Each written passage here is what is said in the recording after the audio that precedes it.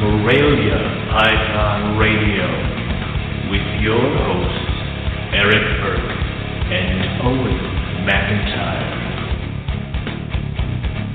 Good evening, everybody. Welcome to another episode of Morelia Python Radio. Tonight, we are doing our annual breeding season episode, and we're changing it up a little bit. We got a special guest that's going to be joining us in a minute, none other than Keith McPeak.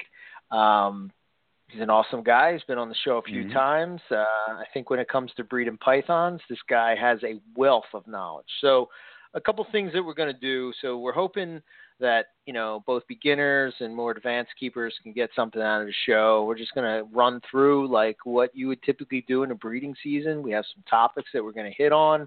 I'm sure we'll go off the rails a little bit and talk about some other stuff that's off topic, but all in the spirit of breeding pythons, because here up in the northern hemisphere it is breeding season time. And I don't know about you, Owen, but maybe because I took the year off, I am freaking psyched about breeding season this year. I mean, you know. Well, yeah. I mean, this is like it's I like should you be, took, right? Of course. It's like how how you go to like Florida every year and stuff like that. Imagine skipping it for 1 year. And like the following year, you're going to be really jazzed up that you get to actually go again. You're going to kind of forget all the things that annoyed you about it the last time you went or something like that. So, yeah, I mean, of course you're jazzed. Plus, you skipped the year. So not only do you have to catch up on the animals that were already ready and the pairs that you already had planned that would have happened last year, you have a bunch of new animals that are now old enough that can join in. So it's like everything's rolling in the right direction for you. You got a lot of stuff getting ready to roll. So yeah. Should be fun, man. It's all carpets this year, but watch out, man. In about 5 years' time, it's going to be going to be crazy. Yeah, I got you. I mean, you know, I was over your place this weekend, the past weekend, right? Was it? Yeah. Yes. And I was checking out all the weird non-carpet, non-Morelia stuff that was running around your house. So, yeah, dude, like in a couple of years, you're going to be mostly other stuff and then maybe like 3 or 4 carpet pairs. So, yeah, I'll do IJs, Darwins, Inlands, and everything else. everything else under the sun, you know, but that's it. Yeah. But no, man, it was cool hanging out with you guys again. You and Matt stopped over just to see. Of course, you manhandled my bar neck. But I think pretty chill. I didn't die. Like you know, there was a moment there where I'm like, if it does bite me, these assholes are going to take pictures and not help me. So it's like there was that moment of I'll be bleeding for a while. So you know, but she seemed very, very chill and very, very calm for a bar neck. So, and I know that you're still probably getting used to her surroundings and settling in, but you know, she's a gorgeous animal. Like you know, that was a good pickup. So yeah, I'm hoping. Who knows? Maybe in a couple years. Well, I have to find a male for her first, but we'll see. So, I did not think that I wanted to steal your Moluccan, but now I do. So, congratulations for that. Dude, isn't that thing nice, man? God. I texted Chris. I said, I think Eric has the best Moluccan I've ever seen. And he texted me back, son of a bitch. I'm like, I'm sorry, man. I feel so bad, but at the same time, I don't. He did want me to say that he does that in all good fun. I mean, he doesn't blame, he's not mad or anything like that. But, you know, but he was just like, son of a bitch. No, I know the feeling, man. I know the feeling. Yeah, I know. You're chasing something and then you're like, what? What? But that animal was gorgeous. Your Papuan, I like for all the wrong reasons because it's angry. It's hissy. It stares at you. It's like stares you down. It's like, oh yeah. I'm like, this thing should belong in my collection. It just hates people, and I'm like, oh, this is so cool. So yeah, you know. I didn't get to talk about the when I got that. So because it came on Wednesday of last week and not on Happy Snake Tuesday. It We're not calling it that. That is not allowed. Something come today. Happy Snake Tuesday. But stop anyway, so I thought it was a lot smaller than what it was, right? So I thought it was smaller, right? And so I didn't make arrangements for such a big snake. She's pretty big. Yeah, she's probably what would you say, 5 foot? 5 foot? I would say. She's probably like my adult, like an adult carpet of mine, right? Yeah, of yours. Yeah, an adult female carpet of yours. She took that medium rat, no freaking problem. Is that a medium rat? Oh yeah. I don't know what you're. Okay. Yeah, it was a medium rat. So I was like, oh shit. So I had to improvise. So immediately, I unpacked her. I just kind of put her. The only thing I had was like a glass aquarium, and all I'm thinking is Rob telling me that like a pop one is so strong that if it just pushed, it could just break the glass, and it's just like, oh shit. What? Rob's random reptile facts can be terrifying. All right, I mean, yes, man, they're very he's not scary. very good at that. Yeah, it ruins the party. Yeah. So I immediately I put her in that cage, but I didn't take her out of the bag because I was like, I'm just gonna kind of let her crawl out on her own type of deal. But I immediately got on the internet and ordered up some cages, which I'm actually pretty excited about because I got to be honest. Nice. I have to be honest. I'm more of a rat guy with certain things, but it's pretty badass looking and seeing your snake in the cage and being able to observe it and see what it's doing. That is pretty cool. So I give it that. So I ordered a bunch of T8 AP cages. So I have a nice stack of cages. I got to get your bredli in a cage as well. So I got to get her in here in this cool room and get her going. So there's that. But here's the thing. So like as I'm on the internet, the snake is coming out, right? And I quickly look around and I'm like, okay, well, I'm going to reach in and take out the bag. Well, it's like one of those pull lids, you know what I mean, where it kind of locks. Right, you have to slide it. Yeah. You slide it. So I go and I'm like trying to slide it back, and all I see is I see the snake just kind of like it comes up over the lid, and it just kind of turns around slowly. Like I've never seen a python do this, and it just kind of looks at me, and I'm looking at it. And it's looking at me, and it's saying, I mean, and again, I'm just kind of guessing this, but it had to look like, I think I could probably eat you. I'm not really I'm gonna take sure. You out. Yeah. I'm like, I'm gonna try. It's like, So yeah, it was exciting, but man, what cool snakes, man! So different than olive python. So if you think that poplins and olives are the same, it's like a Biak and an Aru chondro. Nothing alike. Yeah, nothing alike. You haven't seen them in person. If you still believe that they are the same, and it's funny because after we talked, I get on King Snake, and some people are selling baby pop ones, and they're just like, oh, it's pythons. I'm like, but they're not. They are not the same animal, and it's like they don't act the same. From what I've seen, from what I've observed, from your pop one, and my Australian olives, they don't act the same at all. Like at all. No. So when you guys were over, I pulled out the my olive python, and the length of the head is just crazy as compared to like looking at it's completely opposite.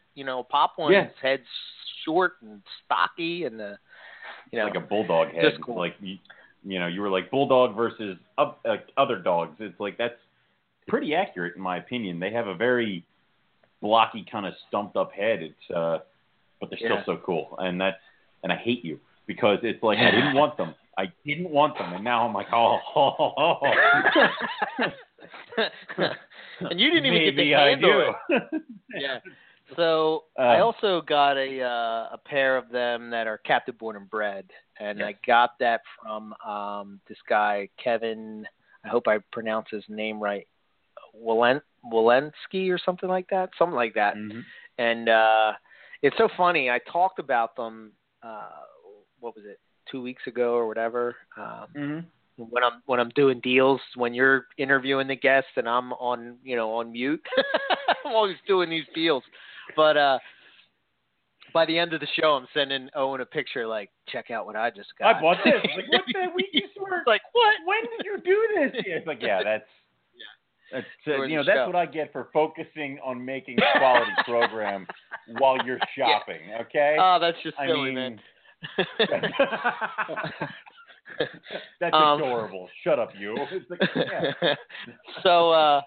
So I got a pair of Captain, and I think he sold out of them that quick, man. No way. That quick. Like, yeah, people were just like chomping at the bit to get them. So weather-wise and whatnot, as soon as we work it out, he'll ship them. But I'm pretty excited about that. So I do have a trio now, 1.2 of them. And then today, I got another dream species of mine is a dwarf berm. So it's a subspecies of the Burmese python, Python bivitatus, and they're called Python bivitatus progshae. So, man, are they little feisty sons of bitches! Like such spirit in these guys. So they max out at about 8 feet, which that's pretty cool for a berm. That is pretty cool for a berm. And these are F2s. They were produced by Bob Clark, and Oh, that's pretty cool that they're F2s. I mean, so I assume, wild caught grandparents, and now we're building up a captive population. That's badass. And you know what? Doing the whole thing of the educational programs like I used to do at the zoo, an 8-foot Burmese python is like perfect. Because it's big enough to be like, oh my God, and then but I can easily handle it with one person. It's when I try to get like, the 20-foot retic outside is when I need like a team of people. So that's kind of awesome that you can get something that doesn't get huge. Yeah. So yeah, man. Slowly the collection is slowly coming together, and I haven't been happier, man. Really well, it was funny because you were going through your room. And you're like, check out the Angolans. And I'm like, the bumpy ball pythons. And then we got to see the ring pythons. Then we got to see the olive pythons. We got to see your water python. You see all your different scrub pythons. We got to see, you showed me an IJ that I actually thought was pretty. It's been an astonishing visit. That was a record-breaking visit. I felt so weird leaving. Yeah, it was. I'm glad you said it because I didn't want to bring it up on the air. I wasn't going to do that to you, and so you said it. But yeah, that's I was in a generous mood because do you remember what I came into your house with? Yeah. Your rough scales. My babies are home. It's like so. I've been obsessing over them pretty much the past like 4 days. So and it's weird because their cage is like mulched, has lights in it, has a shelf. It's like over here's a carpet python on paper with a plastic bin, and it's like, I'm like, I really hope these guys can't realize favoritism's going on here. So it's like, oh man, yeah, you're gonna start calling your carpets crappets. Yeah, snakes. they're the crappets, skipping the crappets. So doing all that, and to be honest, it's good to see you with all the excitement in your collection. And to not have that mechanical, even though you never did have like a mechanical, this drawer is this drawer is this. Here's another 25 carpet pythons. Because it's like having that breakup of you're like, oh, these are the carpets. Oh, yeah, here's my retic. It's like that is what brings kind of the passion and brings the joy back into the collection because it's like everything's different. So it's awesome. And get jealous sometimes of your shit. So I'm just going to sit here, wait patiently for you to breed it. So yeah, well, you'll produce rough scales probably before I buy them, so I'm sure we can work something out. Well, so what we've come up with is between me, you, and Matt, we pretty much have it all. Have it all. I mean, between the three of us, Bolins. Yeah, that's the only thing we don't have. That's the last python I'm going to buy. It's going to be Bolins. That's going to be. So I think between the three of us, you, me, and Matt, we're missing Bolins pythons. We can't get Owen Pelly pythons, so that one. Or Kinghorn Eye. Yeah, that we can't get count. that either. Those, they don't count. So, but I'm pretty sure that's, I mean, Bolin's, and I'm pretty sure we had a few other ones that are on the list of shit we don't have. But it's just funny that way. And it's kind of awesome because it's like I know what you guys have and you guys know what I have, and it's going to be like one of those, we're all just waiting for each other to read the fun stuff, and then we're all just going to start swapping. So it's like, yeah, I don't need to go get Tanzania. I know where they are, and I'll wait for Matt. You know, yeah. You know, I want to try this species out. Yeah, exactly. When you breed Angolan pythons, I mean, I'm going to change the subject, but yeah. I wasn't going to bring that one up either, but you know, I don't know. They're cool snakes, man. That's the problem. Is I cool. went so far south calling them bumpy ball pythons. If I buy them, Rob Stone will never forgive me, and or let me live it down. So there'll be a shirt. There'll be a shirt made. No, but you know what? Next Tinley, there'll be. I like bumpy ball pythons with your two thumbs up. See, I have to watch what I do now because there's a looming threat of T-shirts. Yeah, very critical, very critical. But yeah, I mean, you know, I can see where people would say that about them, but once you actually, especially with I think as they get bigger, I think that sort of goes away because they're very flat, which I think you saw when they were out. They were kind of like really kind of flat and not like a ball python at all. They're more like it's almost like they're more like a African rock. It's almost like they're in between those two. You know what I mean? Like they're somehow in between them. But they're cool snakes, man. I can't wait. You know, I was real excited about Carpet Fest when you know I had carpets and stuff. But now it's like now I got a bunch of shit. This is going to be like a goddamn zoo. People coming to and visiting. Like, oh, here you go, check this out. You know, some people never get to see this stuff. So no, and that's what happens after every Carpet Fest where there's something that people don't normally get to see. It's like people run out and buy it. Like the 2 Carpet Fests that I had here at my place, the first year everybody went out and got rough scales. The second year everybody went out and got olive pythons. So it's like sometimes having the exposure to that animal and seeing it in person and touching it just like puts it all aside, gets it. Maybe it was on your list and it was really far down, but maybe seeing it in person and holding it puts it so far up in the list that like you go home and immediately go get it. So, you know, I wouldn't be surprised if everybody comes and then there's a rush on ring pythons. So, you know. Yeah, another cool species. And, you know, I'm interested so one of the things too about tonight's episode that I wanted to make sure that we, that people understand when we're going in is that, you know, the 3 of us, me, you, Keith, all have these et cetera, if you will, projects that, you know, some of it is wild caught stuff, some of it is captive hatch, some of it, you know, all these different things, and some of them have not been bred, you know. So I thought it would be interesting to sort of, you know, go through our process and sort of like thinking out loud of like, you know, how do you even start, you know, and where do you come up with, like, how do you even start to put together a program of thinking of, you know, how you're going to breed this species that really hasn't been bred in captivity and, you know, getting them established and stuff like that. So, you know, I'm looking forward to that. But real quick before we click Keith on, I just wanted to say, it feels weird, feels like it's an off night because last night I did a podcast as well. I was a guest on From the Ground Up podcast, and you know, those it was awesome. It was a good time. It was really kind of strange to be on the other side, you know, like because sometimes like when we're doing the show, I don't know about you, Owen, but I feel like when we talk about our own stuff sometimes too much, it seems like, you know, people don't want to hear about us, you know what I mean? And then like when you're on a show and you're like, it's hard to talk about us. I mean, there was that, it's like when I did GTP Keeper and Buddy starts just talking about, you know, me.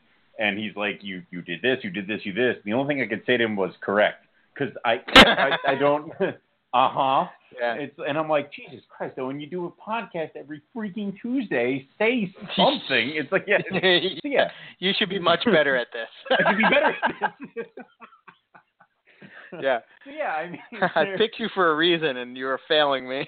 You know, but you suck at this. It's like, I mean, there's that. So obviously, when we do kind of stuff like that, I mean, it's weird. It just feels weird and odd. But I was gonna write. My brain totally got away from me. But I was gonna write some question, send it to them about something about the podcast, and then sign it a Sasquatch hunting enthusiast, and see how long it took you. But the day totally got away from me, and I realized today when you were like, "Oh, the podcast," but it went well, and I'm like, "Oh shit!" It's like, yeah, next time. But if you get a chance, you should check it out. They're doing a good job over there, and now, the one thing I can say about them so far is at least they listen to one thing that we're doing, is that they're being consistent. So I think every Monday they do a podcast, and I think it comes up on iTunes every Tuesday, but like Tuesday morning or Tuesday afternoon or something like that. But the consistency. The two of them were really just it was just an awesome experience. So that's nice. It was good. So they're actually moving up to Philly. Sweet Jesus. So they're coming up to Philly, and I told them a couple things. Well, one, it's much easier to breed pythons in Philly or Pennsylvania than it is to breed them in Texas, I would imagine. Because I would agree to that. Trying to cool stuff down and stuff like that. It's much easier up here on the East Coast, like in the Northeast. And then number two, I told them, you guys will be in the, there's a lot that goes on in this like Northeast section from, what would you say, like New York, even probably higher up than New York, but from New York to like Maryland, there's like really I would say New Hampshire kind of. I would say the New Hampshire because there's a lot of shows kind of up in that area, stuff like that. So I mean, from all the way up there, if you go by basically just by the reptile shows that are really large on this side, and just a plethora, because I mean, like, being in Texas, if there was a show a state over, that's like an 8-hour drive, depending on where you are in Texas or something like that.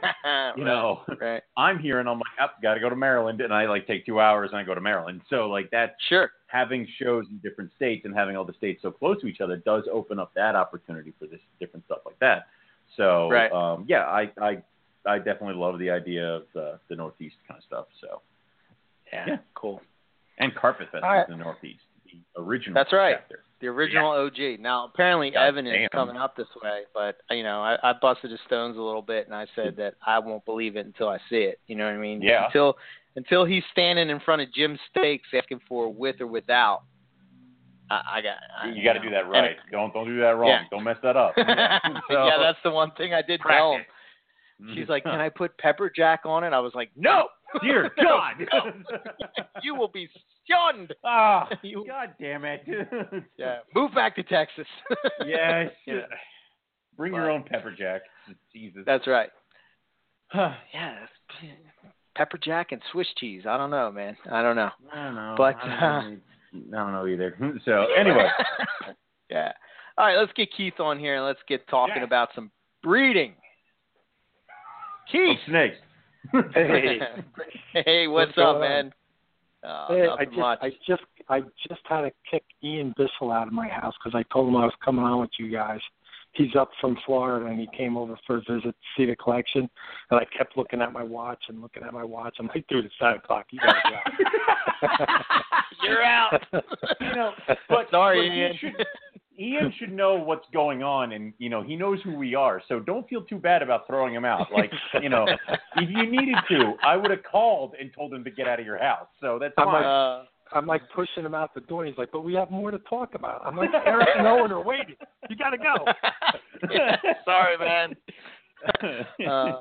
That's cool. I didn't know he was up. That's awesome. He comes up for Thanksgiving or something like that. He's got family up in this area, so he snuck out for a couple hours and came over. It was nice to see him. Oh, that's why he didn't want to go back. Awesome. All right, I got you. So he's, So has he ever seen Boleneye? Yeah, he has in the past, but he got to interact with him a little bit here, so I think he enjoyed that. I don't know if he's ever got to actually hold and touch one and feel the texture of the skin and all that kind of stuff. So I think he was definitely in awe of the look of them for sure. Oh, they're gorgeous. Yeah. I got the that last one big female, that she's like, she's got to be 10, 11 feet, and I was showing him some of the smaller ones, and he's like, wow, they got a lot more size on them. I look at him, I smile, and I shake my head. No. So I opened up the other cage, and he kind of just jaw dropped a little bit as I, wheeled her out onto the floor, and she spread out all 10 feet of her. She's just an impressive animal. She's such a baby, so, yeah, it was cool. Nice, that is awesome. Nice. That is going to be the last species that I get on my list, Keith. Is Boeleni. Well, I hope it's from me too. I hope I'm going to be able to say, hey, I got you guys some Boeleni. That'd be awesome. Would be awesome. Yeah. We keep saying that it's like if anybody can get Boeleni, we're like, that would be awesome. Oh, and Keith should definitely get his Boeleni. So you're the one we hope for. I'm trying, man. I'm trying. So. I know we're jumping ahead a little bit, but I want to hit on this. Are you feeling confident this season? Have you tweaked some confident. things? I feel confident every season.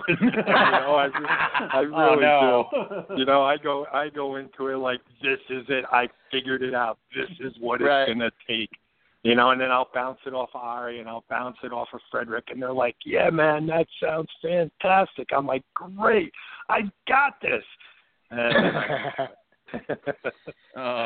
saw your question that you posed to. I think you did it on Facebook to Ari about the water and forget how you phrased it, but like how close are they to water? What kind of is it standing water? That kind of thing. What made you think that? Well, we're looking for what is the trigger, what is different, what is out there that we're not all thinking of. So I always try to think outside the box. So is water a factor? Is it a factor because the area that they're in is so limestone saturated, which we used in the fish industry, right? You used stuff like that to raise the alkalinity and hardness of the water. So is there something missing in that avenue? If somebody could do a test, let's see what the water is out there. And, it's just another thing that I put in the toolbox possibly. Right. But, Frederick is the thing that always throws the monkey wrench into whatever idea I'm going down, because I'll be like, this is it. I'm going to bounce this off of Frederick. And he goes, nah, I don't do anything like that. So I'm like, well, there goes that theory. Damn it. Son of a bitch. I keep waiting for him to say, that's it, Keith. You figured it out. Like he's keeping it from you. I know he would probably tell you. Oh, yeah. No, I don't even know if Frederick knows what his trigger is. You know what I mean? He's in just such a routine, and he's just got the rhythm. I always call it the rhythm of the room. It takes a while to get that rhythm of the room, and he's got the rhythm with the snakes right now. And he's actually told me, he goes, I'm not really sure what the trigger is. He goes, I don't know what I'm doing differently than you. So, and, if there's one thing about Frederick, it's definitely he's a very open, honest, and helpful guy. So, he's definitely very encouraging, supportive of everything that I'm doing. And you can't figure out what I'm doing different than he's doing, Right. So, it is a challenge. Yeah, for sure. Well, I hope you do have success, man. And if you do produce them this year and you actually decide that you're going to sell some of them, then then they'll move up on the list. They'll move up on my list. Yeah. Now, those things are definitely, if I get them, they're definitely just going to people such as yourself that are looking to do exactly what Ari, Frederick, myself are trying to do with the species in captivity. They're not going to go on the market for open sale or anything like that. They definitely go. I'd rather get them in the hands of people like that than sell them. You know what I mean? Yeah. Sure. So absolutely. If you see a king snake ad with your name on it, it's an imposter. So got it. Absolutely.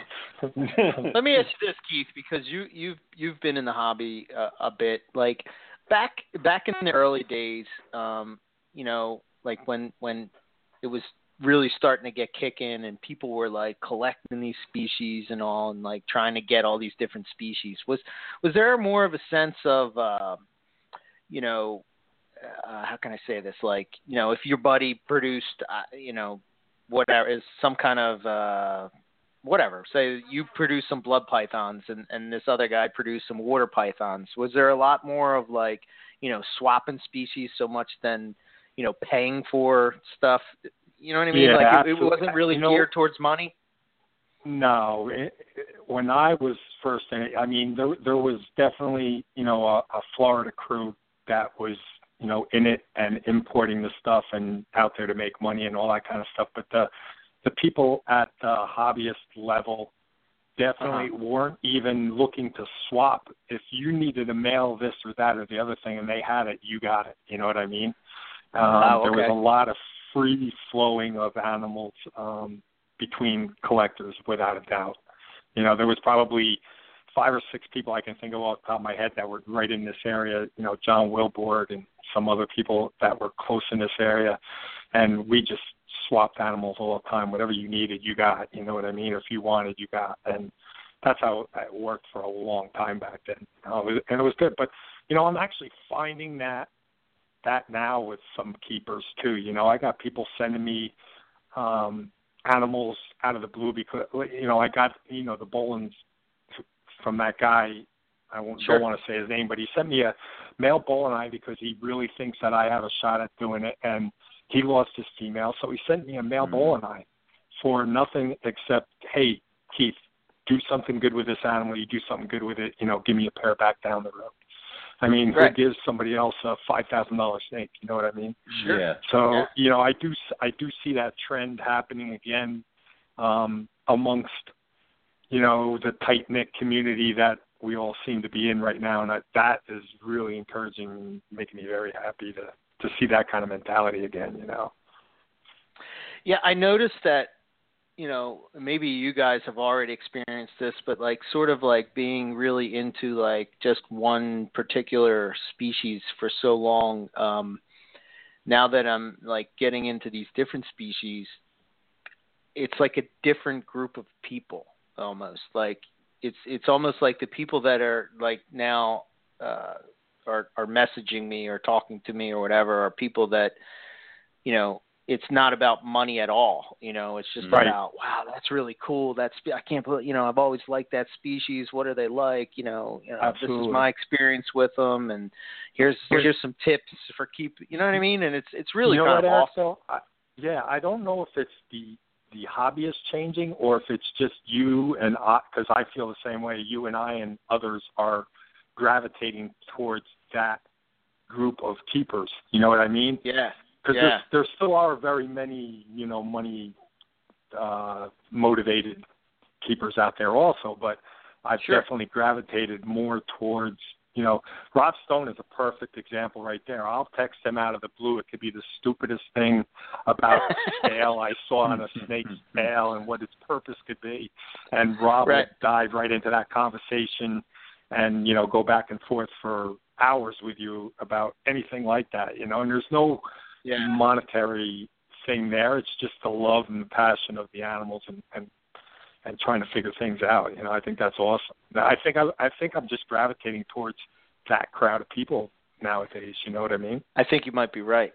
What do you think, Owen? Do you find the same thing? Like, I find it in certain circles, and I wish it would happen more.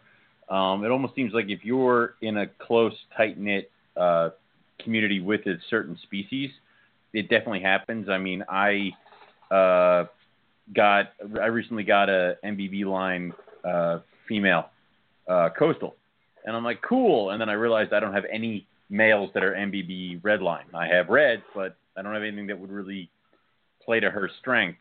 So I immediately call Howard, who is on like a sandbar in the middle of the night fishing in like, I don't know, 30-degree weather. And he's like, hi. I'm like, we can have this conversation later. He goes, no, it's good. So after about an hour conversation, he's sending me a boy. Like, he's like, I got you. Don't worry about it. It's on its way.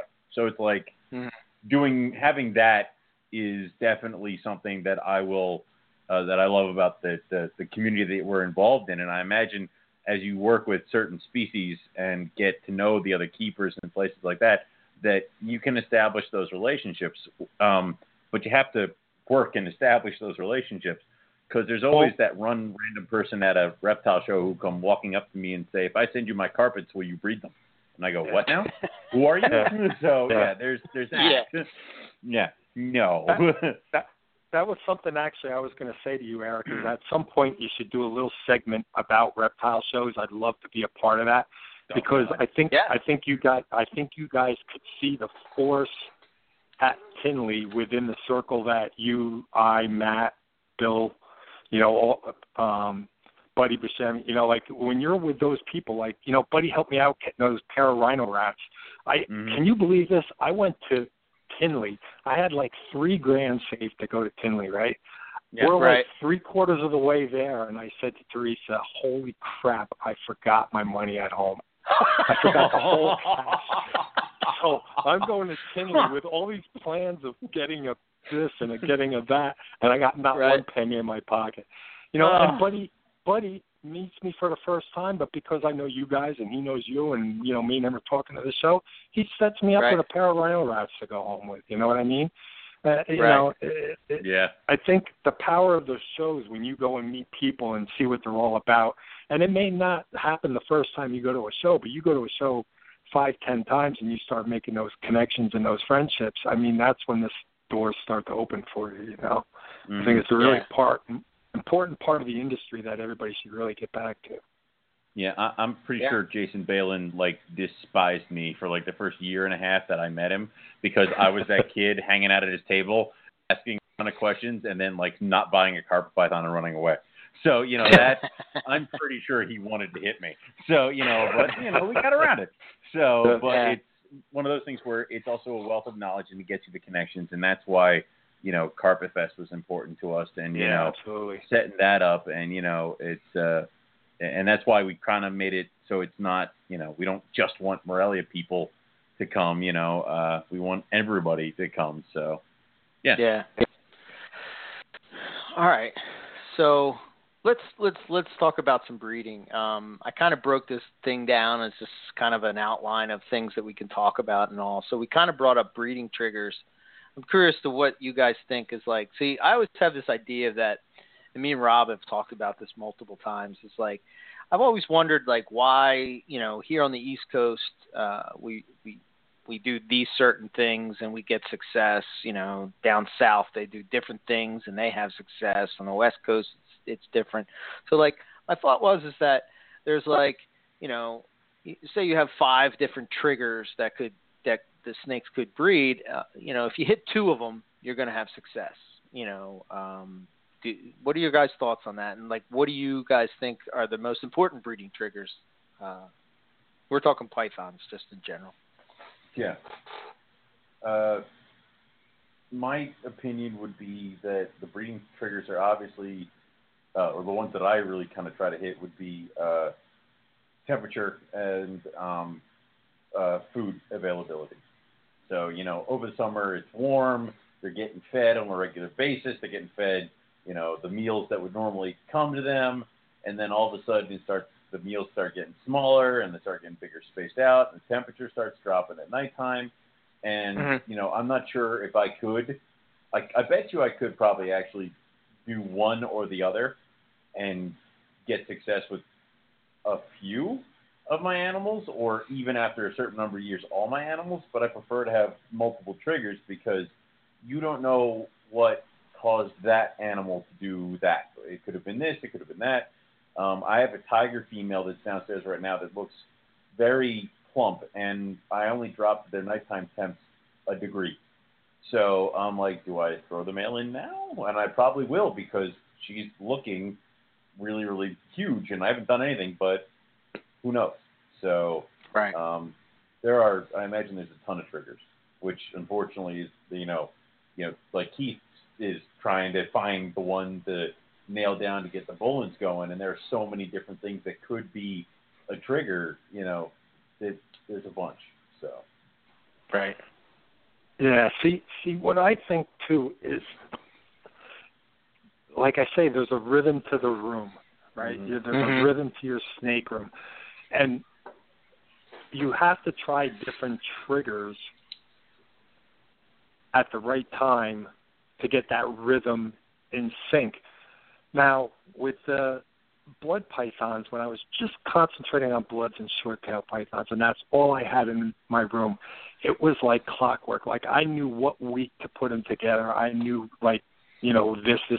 I didn't do any temperature cycling. I did completely opposite of the rest of the pack of breeders that, would feed their animals, to get them to ovulate to breed. I fed my animals after they had their eggs. I fed them heavy to get the weight back on the females, and then I backed off on it. And the only trigger I used with the whole collection was light cycling. I backed off of doing temperature drops and everything else with the blood pythons, and I just had a rhythm. And like clockwork, within a month of me turning my lights back on to, 12, 14 hours a day, within a month, all my females, you go in one day and this female's ovulating, and you go in there another day and another female. And within 4 weeks, all the females all ovulated within the same, 4-week period. And then, you got your eggs later.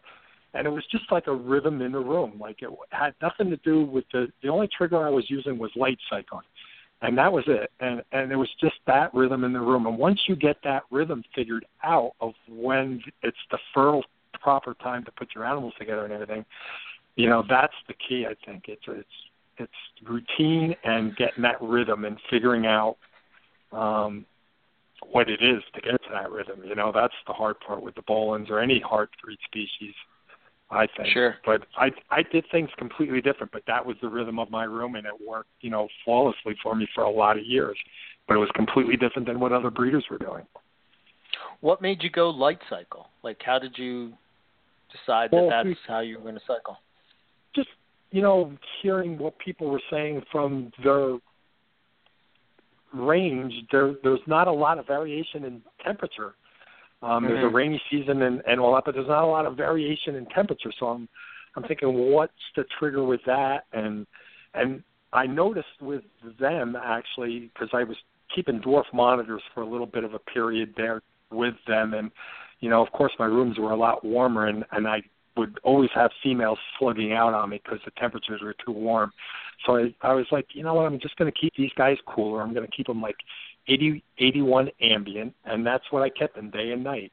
And the only thing I could think of to cycle them better with was lights, just give them more darkness and more photo period during when I wanted them to ovulate. And it worked like a charm. I mean, and I didn't do it gradually. I didn't do it, one day, take 15 minutes off or anything like that. They went from 14 hours of light and then boom to 6 hours of light in one click of the light timer. And just the same way, when I wanted them to ovulate, I turned it back. And, there's a grace period with blood pythons and whatnot, too, because they retain sperm so well. I've had females, lay a clutch, not breed them the next year, and then the following year they would have a clutch not even being with a male. So they're like masters at retaining sperm. So I think a lot of that was forgiveness, too. So when I did the light cycle, whether they were bred within 3 weeks or 3 months prior, they had viable sperm in them that they could use during that light cycle change. And I'm sure like the sense in the room from all the other animals, triggered the other females to get into that rhythm of the room, Right. Yeah. That's interesting. I never would have thought because you don't hear many people talk about, light cycles. Light cycles. No. Yeah. Anymore. And that was my trigger. Wow, that's cool. You brought up being, the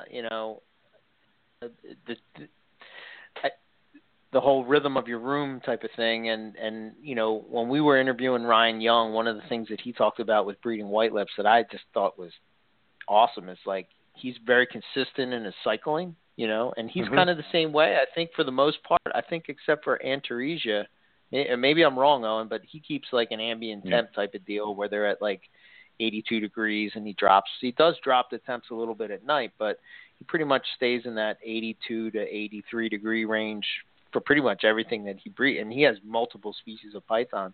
But he noticed that the white lips, they didn't go into his rhythm, but he kept being consistent at it, and then eventually they adjusted to his cycle and not, necessarily what other people were doing. Do you think that especially you, Keith, you might be able to comment on this, like adjusting things with the Boeleni. Do you think that could hurt your success, or? Absolutely.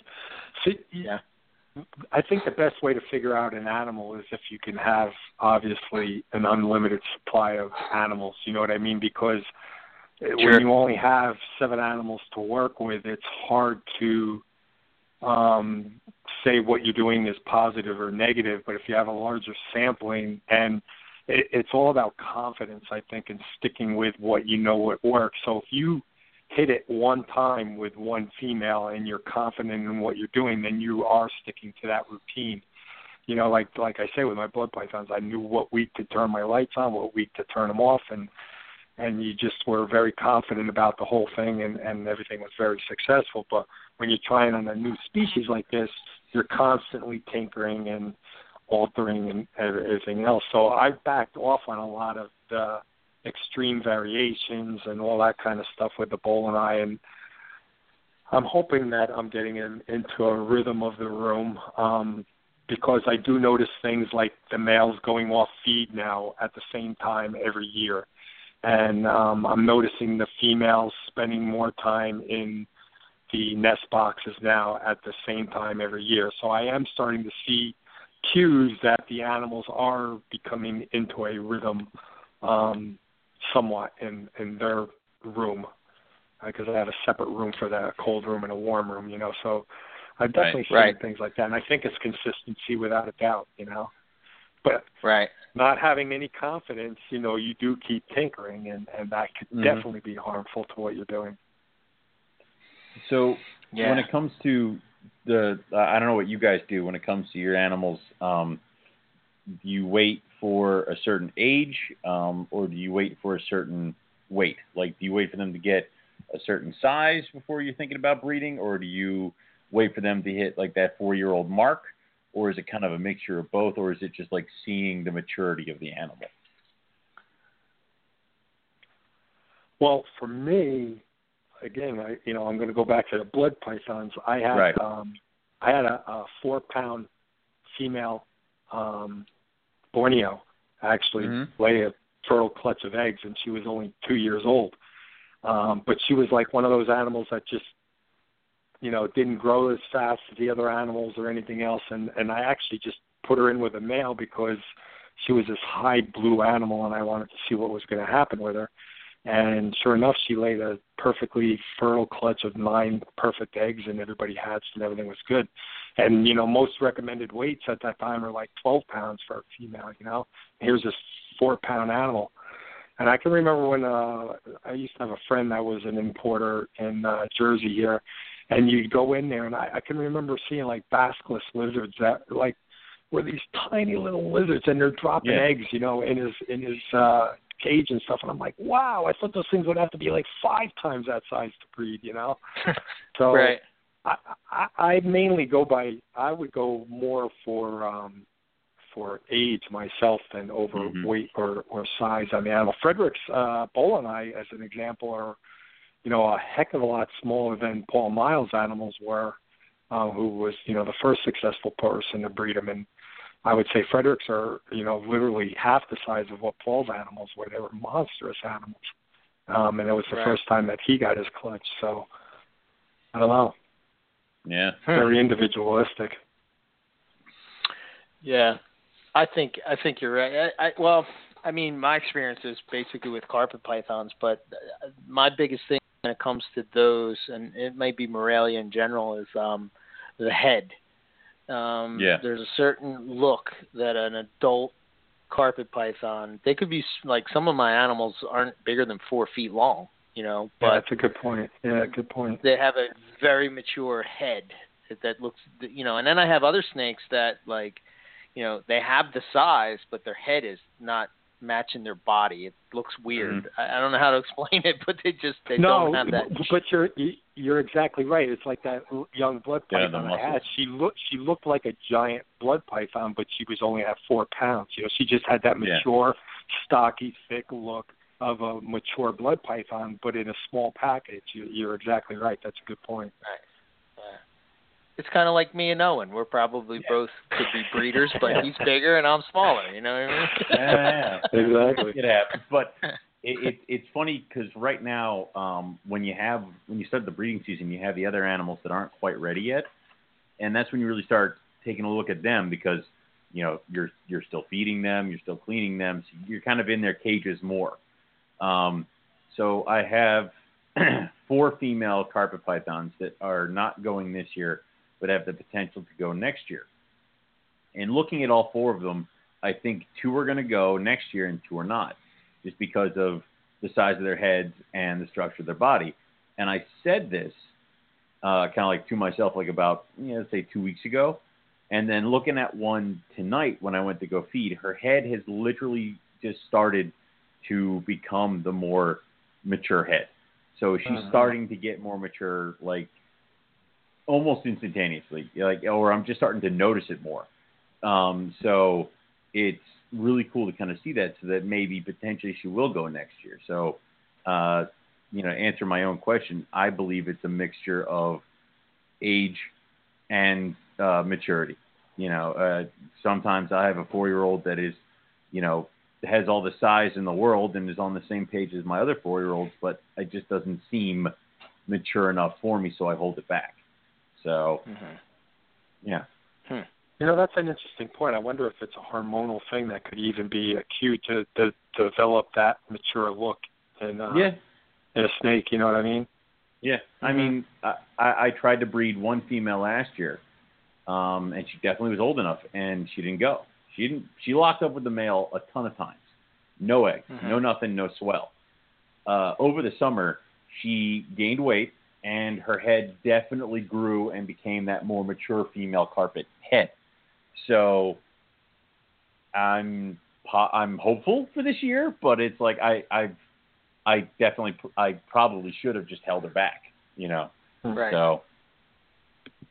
Well, along those lines, I got a question for you guys, because I do this. Do you guys cycle?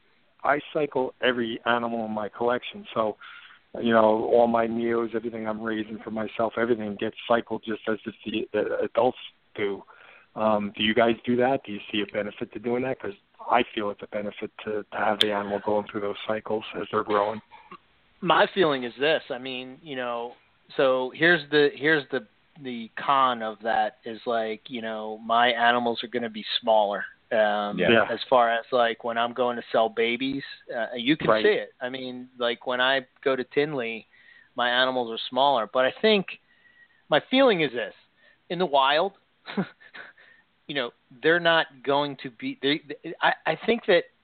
How can I say this? I think that nature is very is based on cycles, and just like with anything, even with us, cycles are very important. I mean, the weather's on a cycle, the moon's on a cycle, our daylight is on a cycle. All these things that happen, it's all on cycles, and it just seems that you're going to make for a better adult animal. I think, if you start that cycle from, in your room, I think once that animal is mature, I think it will be more into the rhythm, and I don't even think you're really going to even have to, I think they're just going to get it, and they're just going to know. So as soon as, like, I guess it goes back to your point about, the rhythm of the room.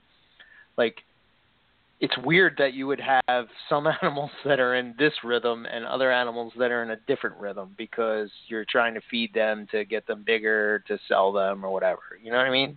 That's just my approach. And I am the exact opposite. So, I will cool down every adult animal in my room, and some animals that are kind of on the cusp, especially if they're boys, if I'm breeding them or not. So, like, right this year, one of my adult females is, like, officially retired. she's done. She had a very bad clutch last year that nearly killed her, so she's done. But I still am putting her down for winter and cycling her down because that's just what we've always done. But anything that is not breeding or is a baby is not going down for cycling. They have they're not in the stacks of cages that go down. They're in the rack systems that don't hold anything. They're on different computer systems, but they are in the same room unless it's collie-bred or bredli. They're off in the side room where it gets colder. So I don't know if it helps or hurts. I've not run into any problems where I have an animal that I've raised personally with their first season. Usually if I have an animal that gets sick when they go down for winter, it is because I bought it in August and am now putting it through my paces and it's not used to it. So I haven't really hit any problems there, but I do see the benefit. But I also said along the lines with what Eric said, the positive that I have for it is that my babies are growing and, I have larger yearlings or something to try to sell. And, I can close the gap on getting my, animals that I'm trying to breed up to size. So. I think you can do that. And I think that if your goal is, it's not that you can't, keep feeding the babies and whatnot. And people have had success with it, obviously, because, people have done that for a long time. I think that it just depends on what is your goal. So for me, my goal is to have, I'm trying to develop my collection to be, a collection that's, for me first, and I'm not worried about the selling part of it as much. So but I understand if that's, for people to do this as a full-time job, then obviously they have to, you know what I mean? Yeah. They have to it's a different mindset. It's just two different ways of thinking. And I think both work, but I think for long-term health, in my opinion, I think that's the best way to go. Yeah. But I was told a long time. I was told a long time ago by bird breeder actually that the best, you're going to have your best collection when you breed the animals yourself, because nobody's going to sell the best animals, so you're going to be raising so selling for me is actually a byproduct of me trying to create the ultimate collection of the species I'm working with. You know what I mean? So yes. I don't mind the extra steps in smaller babies or longer growth time or any of that kind of stuff. If my goal is to breed bull and what better way than, cycling babies to try to create that rhythm. Like Evan, I think is going to be a force to reckon with when all his young bull and I are up to size, because he's gotten all these when they were still red and everything, and has raised all these animals in that cycle. So the rhythm in his room is ingrained in these animals way more than, me getting teenage and adult animals, so he can have really good success with, just because, he's put the time into that. Tracy used to get, different species. At one time, I think she had every species of python there was in her collection. And, I would talk to her about getting imports and all that kind of stuff. And she would tell me, the time you put into acclimating a wild caught and getting it into, a cycle and everything to breed is way longer in most instances than, getting a captive born baby and raising it up and breeding it. You're usually, even though you have this instant adult that could give you eggs right away, it's still a longer process to get that thing into the rhythm of the room and, into a cycle than it is raising a neo up and breeding it, for the first time. So, I see good things for Evan down the road, being that he is cycling those animals all the way through from red on up, Right. Yeah. Yeah, I think it definitely makes a difference long term, So, let me ask you this, Keith, because you're working with multi. Do you find that pythons in general have the same basic needs? I mean, I would have said yes before I started working with Bull. I've been on this kick with Bull and I lately that everybody always says the animal knows what's best for itself, but lately I've been on a kick saying I don't know if that's true anymore in captivity.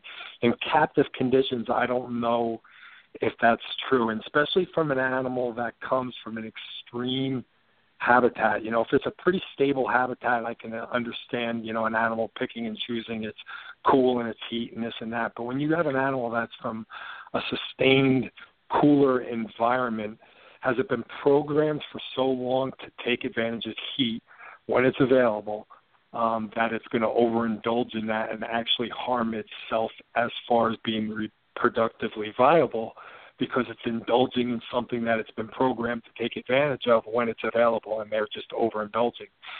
So until Bull and I came along, I would say, yeah, you could treat a lot of the python species the same and have the same results, But now my way of thinking is a lot different. And I think a lot of the harder to breed species are for that reason. There's not being productive in the normal routine that we're also accustomed and it's been successful for us, I mean, you bred a lot of carpet pythons. You would think Bull and I would fall right into, the same routine as that. And I can tell you, they don't.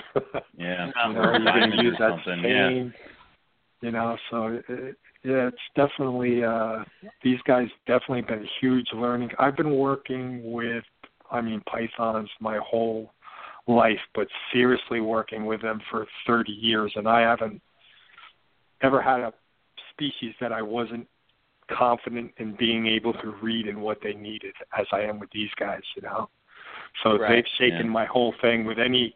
I don't even want to admit this, but I have these womas I've been trying to breed forever, right? I just found out the reason I'm not breeding them is they're all males.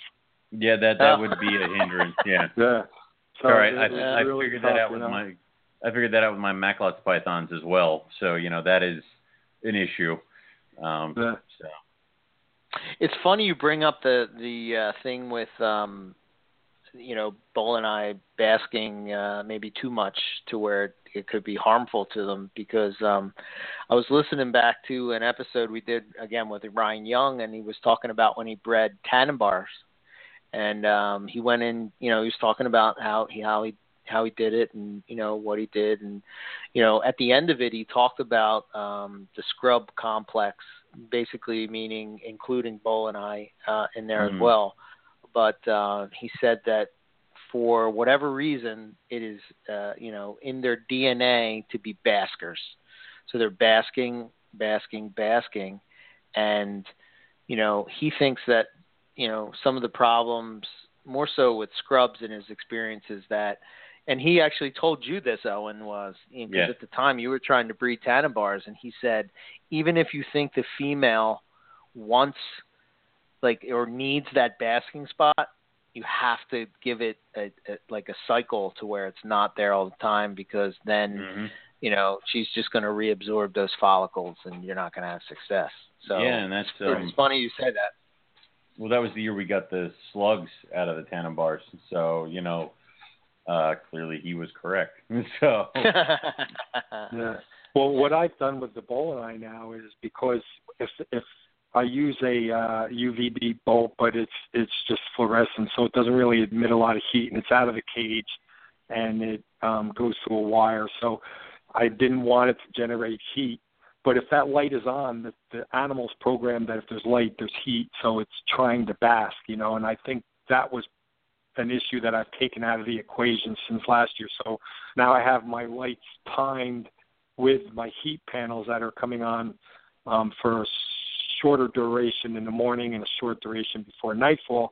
So now I tune those lights in with the basking spots so that the light comes on, they're like, hey, the sun's out, time to go bask, and then the radiant heat panel kicks on, and we'll allow them to bask for a while. But I'm using ambient lighting with them now too, because they were just constantly in that area when the lights are on trying to bask, and that's not normal. Like Ari says, they're out in the open possibly 2 hours, 3 hours tops a day.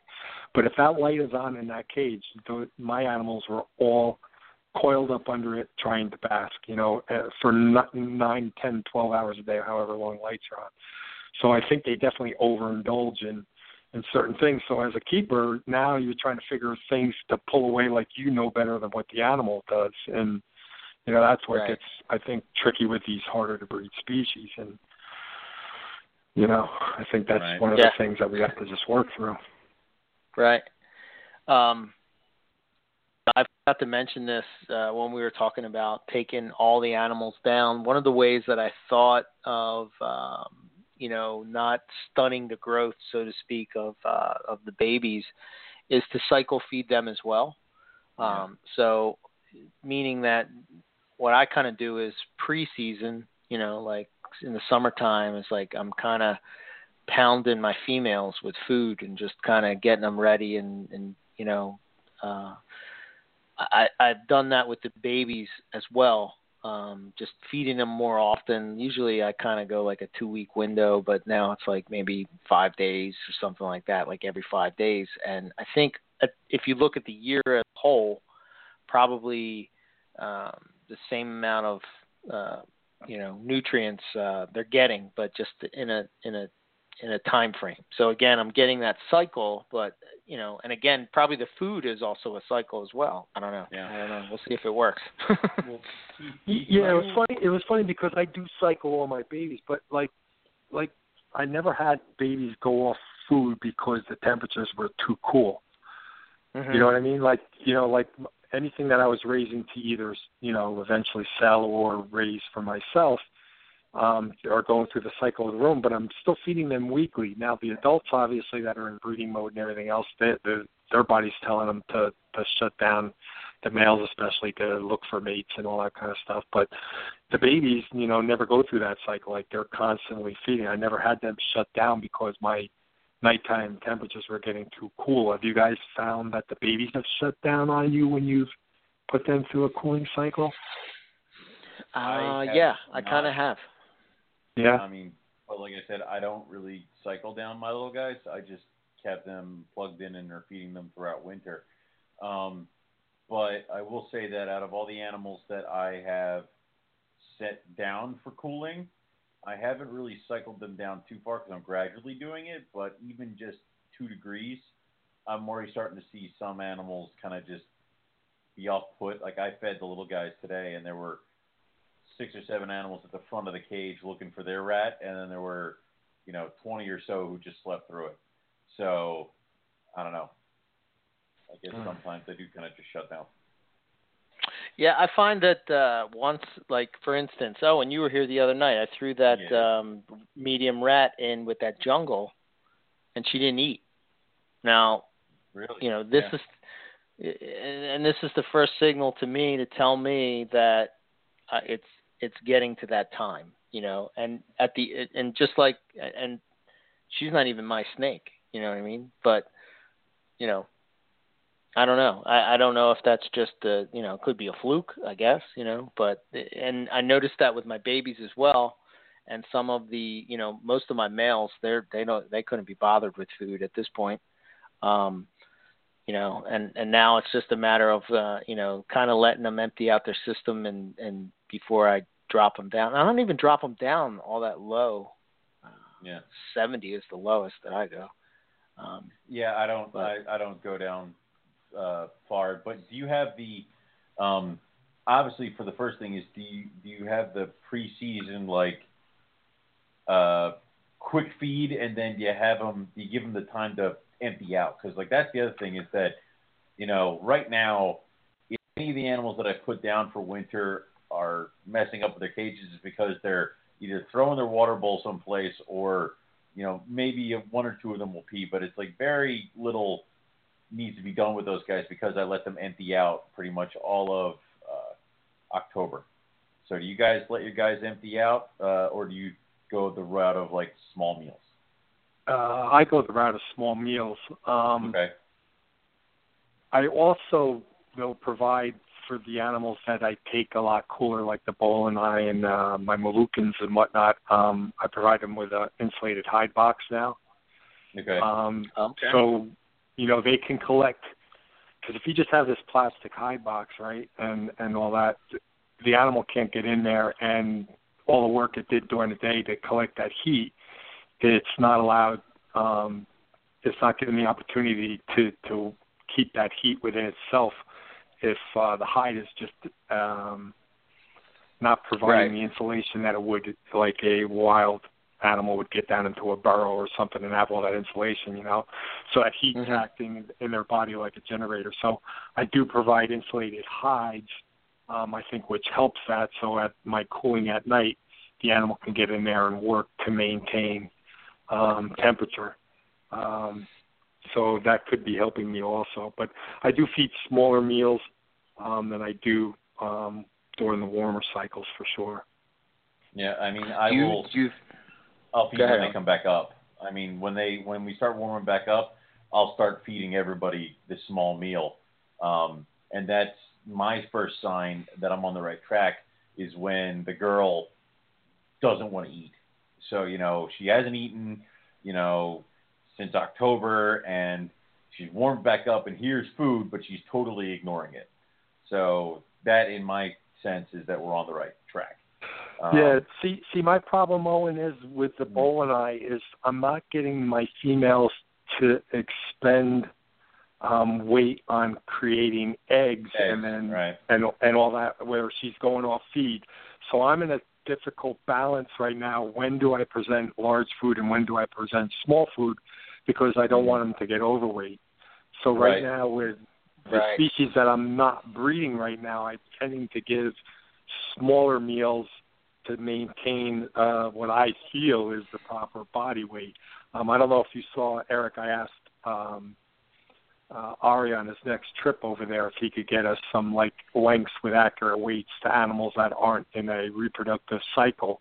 It'd be interesting to know what the weights of wild Boeleni are when they're not in a breeding cycle, so we know if we're keeping them too lean or not. But so without females producing eggs for me right now, I'm having a tough time finding that balance of meal size and meal frequency to maintain things the right way.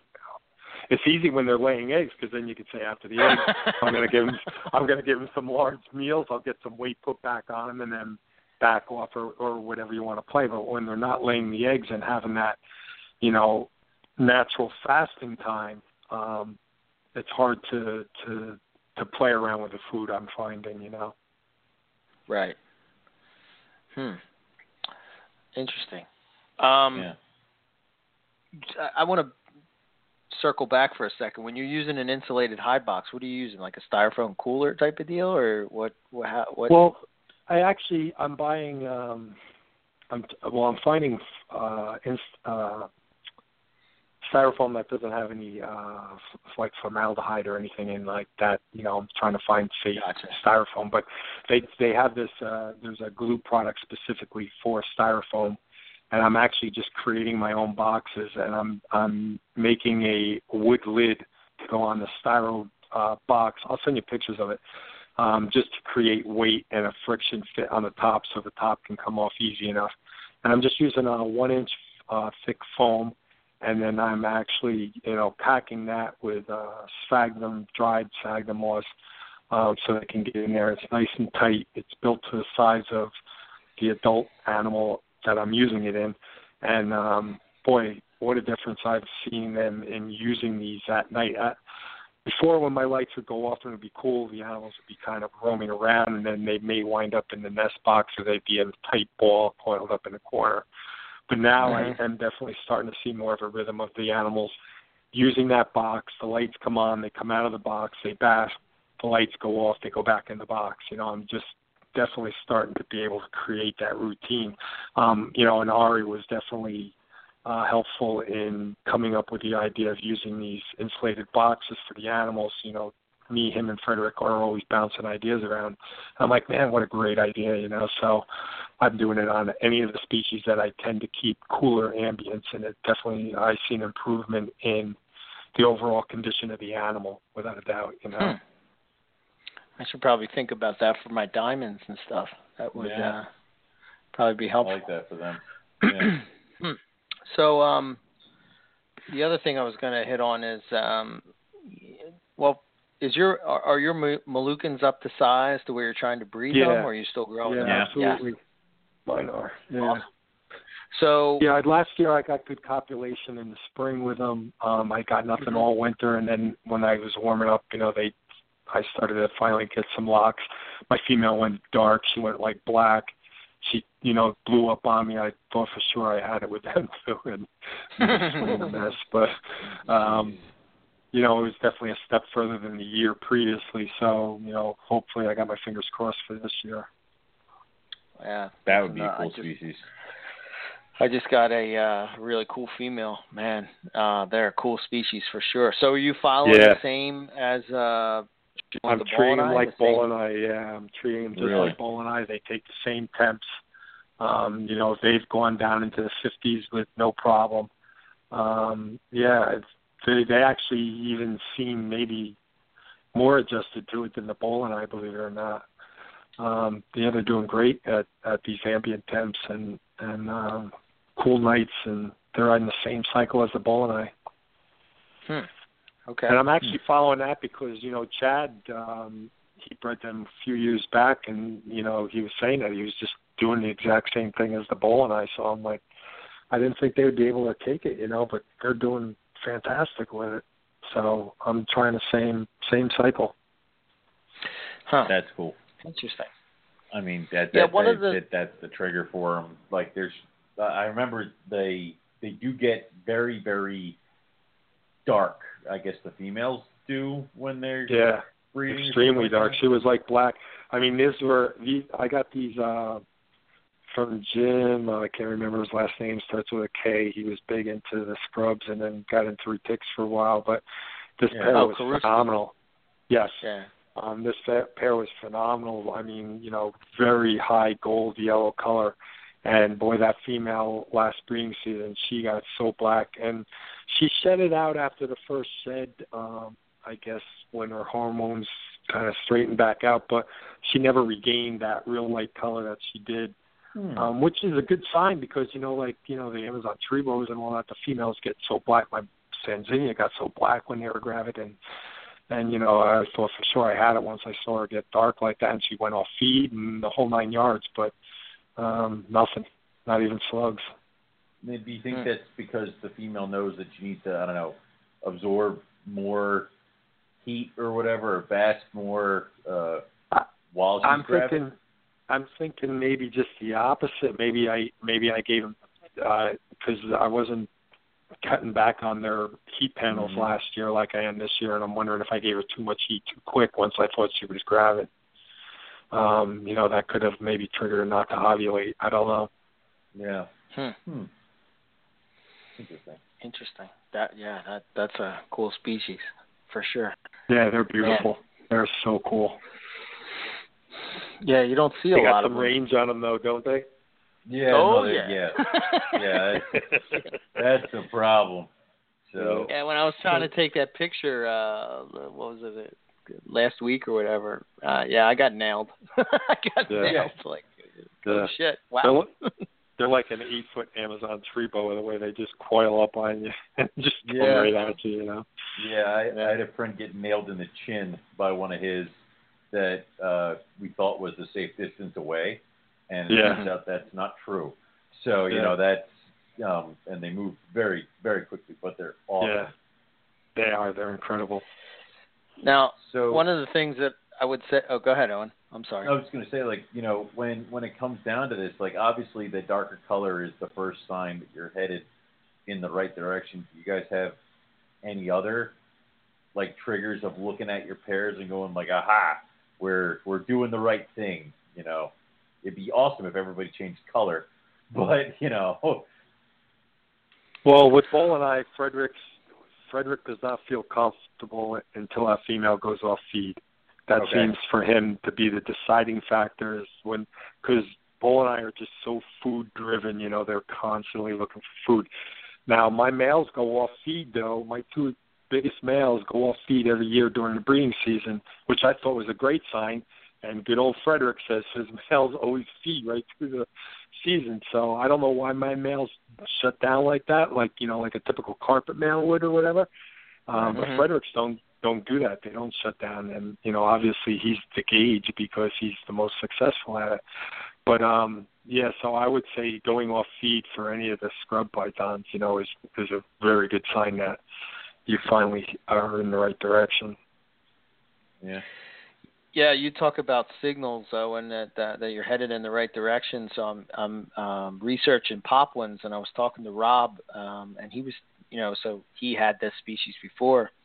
But one of the things in talking to some people is that, when you're breeding carpets, as soon as you see them basking belly up, that's like a good sign that you're headed in the right direction. But the thing with poplins is that apparently they do that very early, and Casper hit on this a little bit on the show when he was talking about it. But, I just found that, interesting, so I kind of believe that starts to make me think, and why I asked that question earlier, do you think, like, your experience with all these different species of pythons, like, can you keep them all the same? But, like, if you kind of follow that same recipe, you would never have success with them because they're doing that, I don't know, for whatever reason, they're doing it, but they're not quite there, and you would be you might pull the boy too off. early or something like that. You know what I mean? Your breeding would be off. Putting that, like you were saying, Keith, earlier, was putting the male and the female at the right time, and and trying to figure what that right time is. Well, I'm actually keeping one pair together all the time now. I have this friend, and I think I've told you guys about him before. He's got this educational place, but he's got these large exhibits, and he's bred animals that are very hard to breed. And he doesn't do anything. All he does is take very good care of them. He gives them very good diets, and he keeps them together. He's not doing it to breed or anything else, but he has bred black-throat monitors, and he's bred, I had a pair of Matamatas here that's forever that I acclimated from the wild, and I started to get some, breeding activity between them, but they were just taking too much room up in my snake room. I gave them to him, and after 2 years of him having them, we got eggs from the things. He just takes really good care of his animals, but he keeps them together all the time.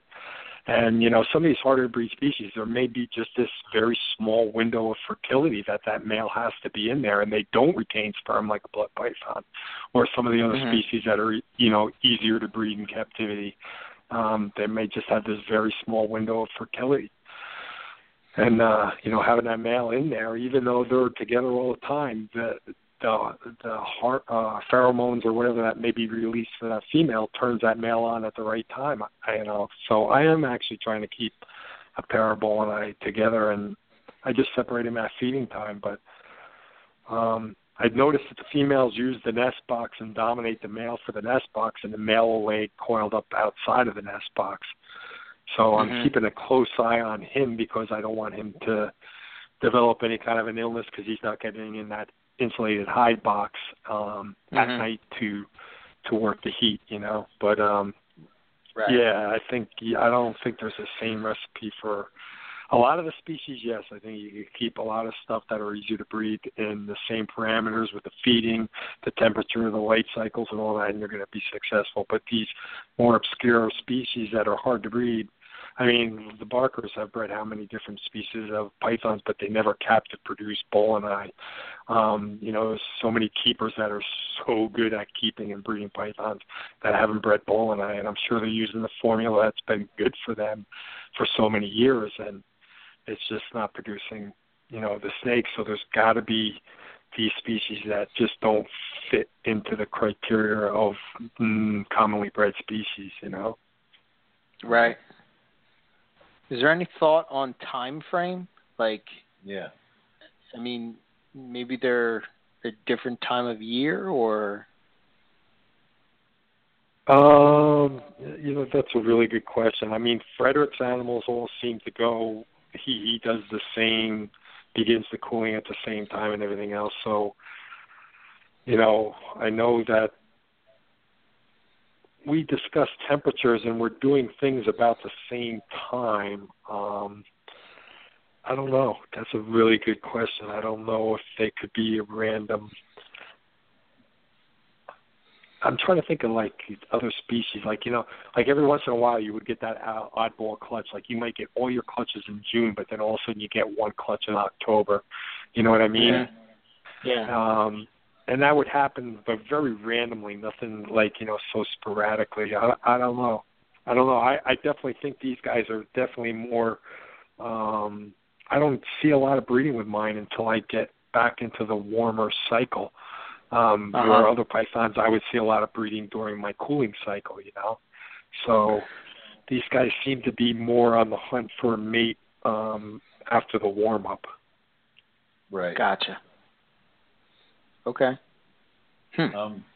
What about reintroductions? Because, the way I kind of trick them a few times is there's obviously tons of tricks when it comes to getting the male to have interest in the female. Shed it from another male, scent thing, even combating. But you guys rely on reintroductions, or I know we're talking about keeping them in because the window might be very small. Like you pull the male out like a day or two and then throw them back in just to get that who are you phase. You know what I've actually noticed works well for me is to take both animals out, put them in separate tubs for like an hour or two, clean the cage, and reintroduce them in the cage. They're both excited and worked up, and both are cruising the cage then and not in a mundane bask, hide. They're more like, excited and cruising the cage, and I've gotten more breeding attempts and or locks by just taking the animals both out of that one cage, cleaning the cage, and putting them both back in it after being in a separate box for an hour that they were unused to. I can't tell you how many times I've brought breeder-sized pythons to a show to display, and they'll lock up in a display case right at the show with hundreds of people walking by. Meanwhile, they're used to being in my snake room, not seeing people, not seeing this, but just all those different surroundings and all that was a stimulus to get that male. And the female accepting her. I had a goldeneye and a petite, I think it was, in Maryland at a show, and Lon pulls me over, and they're in this glass case copulating right there on the table with all these people basically tapping on the thing, It's like excitement or stimulus like that. So I definitely have been starting pairs that haven't been breeding for me in any of the pythons, take them both out, put them back in the cage after a cleaning, and definitely have noticed that as stimulated breeding attempts. Yeah, there was the old adage that we had that if your male's not doing anything, take him for a car ride. Like throw him in the bag, drive someplace, go to like the bank, and then drive home, and then put him back in the cage. And the second you do that, he'll be first off shocked that he was driven around. Second, he will not know who the female that's been living in the cage with him for like 3 months is, and he'll totally cruise around the cage. So I definitely am all for that. I've been doing this thing with my white lips because they always would, if the female's in the cage already and then I put the male in, she bites him. So, and that'll sometimes lead to wrapping and other stuff like that. So it's one of those things that if I need to do anything, both the animals come out and they're both put back in at the same time, and it kind of is neutral territory. And the mulch that is in their cage right now is actually a mixture of the mulch from both the male's cage and the female's cage. So it's kind of got both their scents on it right now. And so far, I haven't had any problems this year with them trying to bite each other or, any kind of a unhappy situation with the two of them. So I'm actually kind of excited, if not, terrified still, that I might actually get some luck out of them this year. So, have you tried anything with like scents? Like I will throw right now with my olive python, I have a younger male olive that if he soils his paper, I'll take a shred of it and throw it into my adult olive cages because that upsets my male olive and he tries to copulate the female. Have you tried anything like that, like throwing sheds or other scents into other cages? Well, I keep referring to the Boeleni because that's the main python that I'm trying to work with now. So yeah, I got you. With the Boeleni, so the animals will it's almost like they mark the entrance of their hide, especially if you give them a stout, substantial hide like that. That's not going to slide around when they're in it or whatever. And they'll actually put urates at the entrance of this hide box. So I try to leave remnants of that and clean up the heavy duty before I have to do a major cleaning to it. And the first thing when you add a male to that cage is he'll cruise around the cage. And as soon as he hits the entrance of that, he is tongue flicking all around that entranceway, and then immediately goes into the nest box to investigate. So I think those scent markers, I think that's something that maybe Boeleni do in the wild around their burrows to, Ari said he's noticed it, very obviously that they leave these markers outside of their entranceways. In other words, to say, hey, I'm in here if you want to breed, or hey, this is my territory, stay away. But I definitely notice if I don't clean the hide spotless and I leave, little trace amounts of the female scent in there, that's a huge stimulus to the males. But luckily with Boeleni, you don't need a lot of encouragement, by adding other males or other male sheds or anything like that. It seems like the females' cues are enough to stimulate, breeding attempts for sure. Awesome. So, when it comes to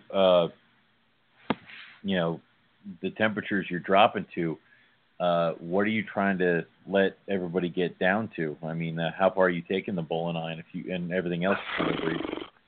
Yeah, well, so I run ambient on everything, but I am rating heat pails on the Boeleni, but only to provide a short basking. But otherwise, it's ambient. So my thinking with those guys now is not so much that I have to get them extremely cool, because Casper, when he was still working with them too, and I were both, I was bringing my animals down to 48, 49 degrees for a short duration at night, and they were handling it and everything else, but I think I was actually sending them more into survival mode than reproductive mode by going that extreme. So I'm actually now more in the mindset of just keeping them overall cooler.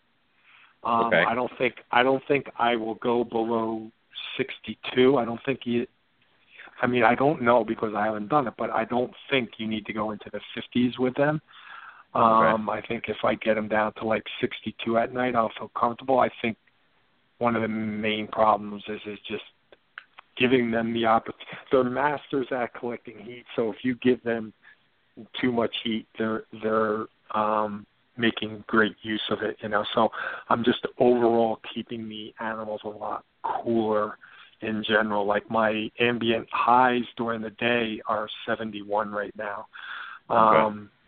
And I don't plan on going, like I say, below 62 at night, but they're not accessible to even 80 degrees even when the basking is on. For the duration it's on, I don't think I've shot it, and it's 79, just about 80 degrees in the basking area. So I think just the overall coolness is going to be more helpful to me than, because look at Quetzal did him down in Costa Rica, right? So how cold was he really getting him at night? I don't know. Exactly. So it's kind of one of those things. And you're in the midst of your cool down right now. When did you start that? I'm just kind of letting the room do its thing. I do have access to open the window and just maintain that for a little bit to knock it down to whatever the outside temperature is, It just requires diligence for me to keep going and checking the room so it's not getting too cold. But I could bring it down to really whatever I want.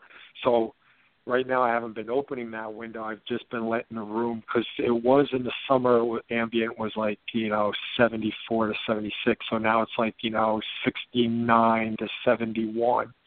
ambient during the day, and then at night right now I've gone down to like 65, 67.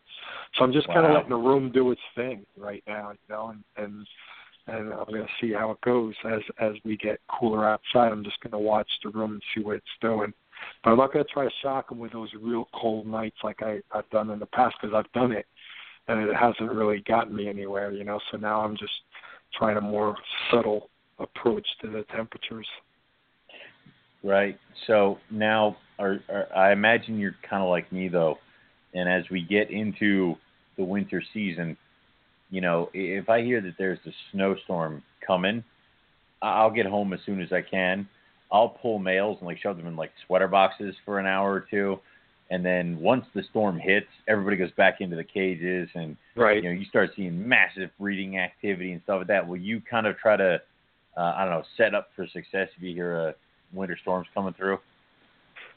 Yeah, the problem for me is it seems like if you have a good male, he's going to breed, right? He's going to try to breed no matter what. Yeah, he doesn't care. He's going to breed. So I'm more concerned with trying to get that female to be receptive and, in the right state of mind, because the male getting the breed doesn't seem to be an issue.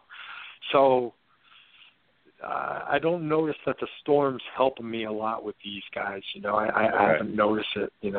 I haven't because they haven't need that stimulus yet. They're ready to go pretty much all the time. Now, keeping that pair together, I have noticed that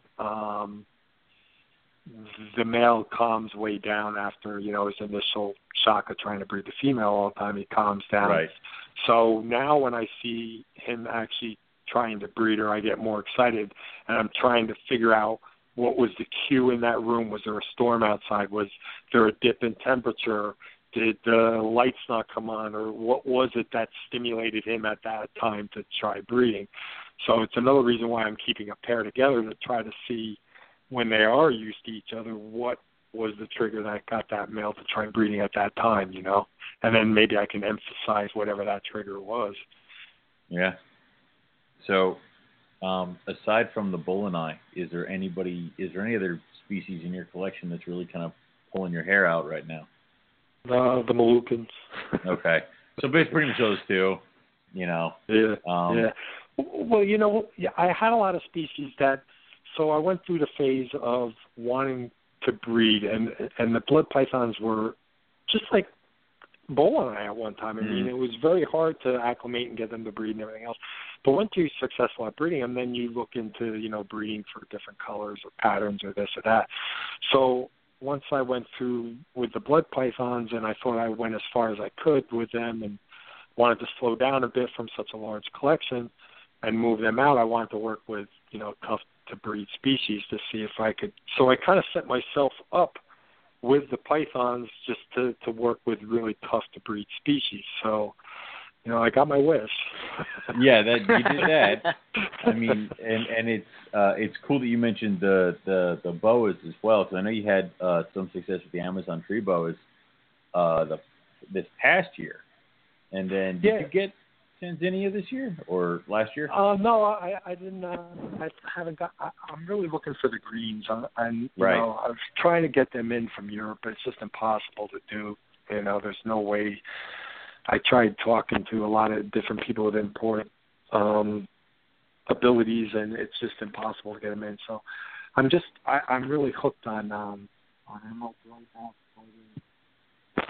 I'm definitely building a little hobby of them. But the Amazons I really like, and I have annulated now. And I have the Madagascar ground boas now, and I have some Argentine boas. So, I'm definitely geared for boas more than pythons right now. So, my main focus will always be the Boeleni right now, and I see myself focusing on emeralds. But like you say, I had a rhythm, I had a collection, and I gave that all up in 2013. And so I'm really building a whole new collection now and starting actually over from scratch, because every snake I had during that time is gone now in 2013.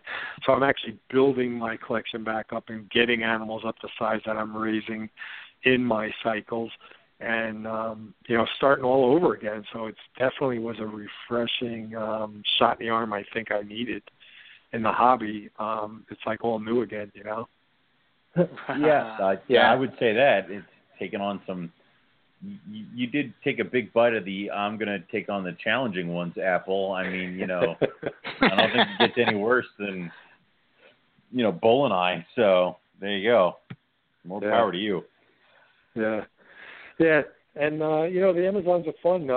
They're fantastic, a little bit easier to breed, obviously. And, you get an eclectic assortment of bees out of them. So, they satisfy achievement while you're trying to work on these harder to breed species. So. Yeah, so it's like you're not producing nothing. You still got the Amazon tree boa baby. So there you go. Always something to play with, right? Yeah, of course.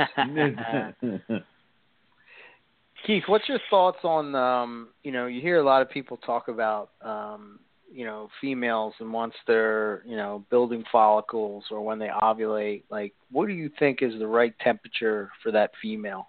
Some people say that we keep them too hot. That's why you have slugs. Other people, they add heat to the female once she ovulates. Do you have any thoughts? I think it's very species specific because, again, when, I was doing Bloods and Borneos and Sumatran short tails, again, I was at ambient, and my ambient was 79, 80 degrees, and that's what the females had to work with. And, I had great fertility and great hatch rates with all my clutches. I didn't see any abnormal issues. So, 80 degrees was working fantastic for those animals. Burmese pythons, when I was breeding them in retics and everything else, again, ambient, no basking spots, no extra heat, and, everything was at 80, 81 degrees. All the python species, actually. Even the Sanzinia, the green Sanzinia and the Mandarin Sanzinia, when I bred those, again, they were at ambient temperatures. And, the females would have a fairly large cage, and, you think you would find them towards the warm side at 82 degrees, and they were all over that cage. I didn't find them basking whatsoever. So I don't know. Like these guys, I've done fine with my whole career at ambient temperatures of 80, 81 degrees through the whole gestation of the pythons. What made you go in the route of doing the ambient temps? That's a good question. I don't know why I started that so many years ago, but I just, it started, Burmese pythons were what everybody cut their teeth on back in the day. Everybody was breeding Burmese pythons. And I don't know, I probably had like 20 breeder Burmese pythons, and I just had them in 6-foot cages in the room. And yeah, that was interesting. Yeah, it was a whole different thing from working for men to like Amazon tree boas, boy.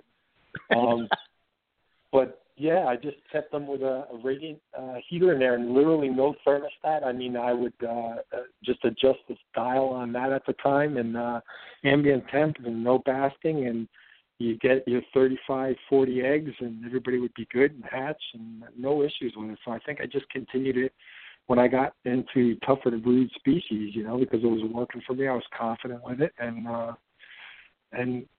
I see guys like even my emeralds right now. I have no basking on them, and the young ones and everything, they're going down to 72 at night, and up to 80, 79 during the day, and they're all eating perfectly and defecating perfectly and drinking and shedding perfectly, and no basking spots, where everybody else I see, they have all these basking spots and radiant heat panels, and when I'm like, oh my God, I'm doing everything wrong, but the snakes are thriving. So, I'm sticking with what's been successful for me. Mhm.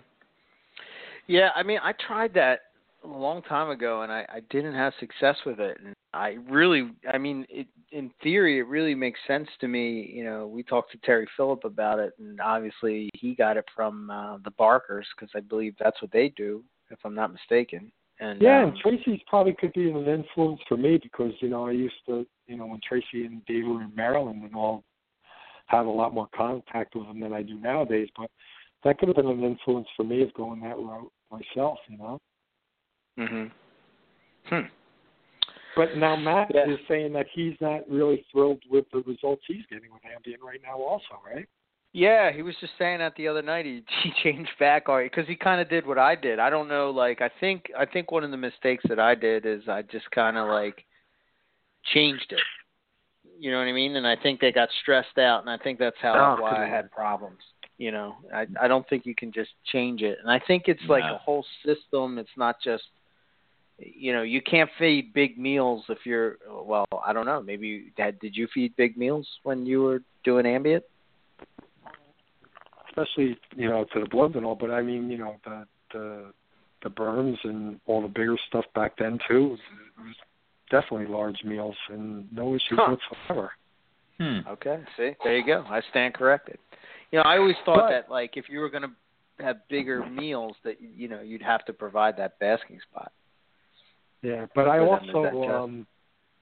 also, like I say, you know, I raised all my animals all the time in that environment. You know what I mean? So they were conditioned from day one, being cycled at these different temperatures in Ambien, and you know, I'm sure they developed the means to capitalize on that environment, you know. Sure. Absolutely. Okay. So but I do have, I'm thinking, you know, out loud here, but I do have wild caught from Harlan, wild caught adult emeralds that he acclimated that are thriving in my ambient temperatures right now, you know. So, and Bill Hughes, though, and all, you know, I see him, and he's a very successful breeder of them, and he's using radiant heat panels on his animals. So, I don't know. I'll see when my stuff all gets up to size if I start producing those also and don't have any issues, and I can say I'm successful with it. Right now, maintenance-wise, I'm very successful with it. Right. Yeah. Okay. What about as far? I mean, were you when you would breed? I mean, even if we'll talk bloods, but like palpating females, was that something that you were that you did regularly, or? Yeah, you know, I did this. I call it the hang test for those guys when, you know, they get that large, hard, full-bodied look. I would take the female like mid-body and, you know, support her so I'm not putting undue pressure on her, but I'd let the back half of her hang, and you could tell instantly by the shape and density of that abdomen when the females were ovulating. I always called it the hang test, you know, and it was easy with bloods being a short, squatty python. But now I don't get overly concerned with it. You know, I have no control over it. They're going to do what they're going to do. So I more watch for the behaviors of it. And I don't have doesn't seem like very sensitive hands. A lot of people, I don't know if you guys are good at it, but a lot of people that can, you know, different pythons and boas bite, bring the fingers past the cloaca and actually feel the little pop of the honeypea. Can't even feel that. I don't know how people are. I see people that are very accurate, but I've never been good at popping females other than doing that. But I could never feel it. You able to feel that? Because I can't get that feel. I can't feel anything, and I've never been able to palpate my females. Like, you know, I second guess everything, and then Eric will come over and be like, "Why are you even questioning this female? She's huge. Like, her scales are popping. You're insane." So I haven't been able to feel anything. So I've never been able to feel that. Would you see that in the bloods, the scale separation when she ovulated?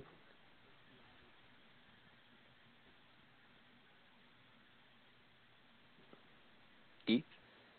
Uh-oh. Keith? Did we lose him? You there? I'm here. Can you hear me? Okay. Oh, yeah.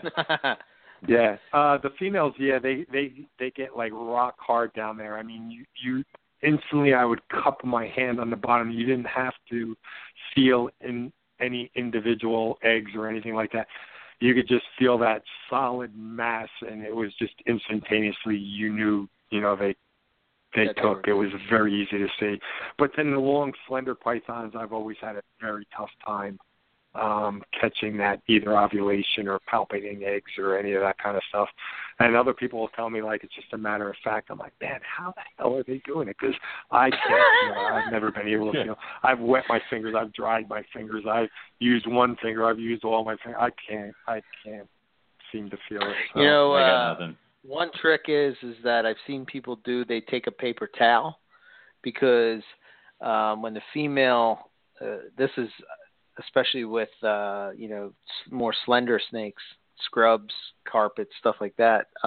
Because I guess the oils on your hand, the snake they don't go as smoothly through your hand. So if you kind of like open up the cage and let her kind of crawl back into the cage, but if you put a paper towel on the underneath, sometimes you can get a better feel because she's not as tense. I guess maybe that's what it is. That's you know what I mean. So just a little tip. Yeah, I'll have to try that. The blood pythons, it was just so easy. Like I said, I mean, they literally feel rock hard. You know, it's like there's just no denying it. Right. Keith, have you ever thought about springing and getting yourself an ultrasound for the bull and eye or something like that? I have, but I'm thinking it's just going to be another factor that's driving me nuts, because they're going to do what they're going to do. You know what I mean? And if I see them doing it, what am I don't know.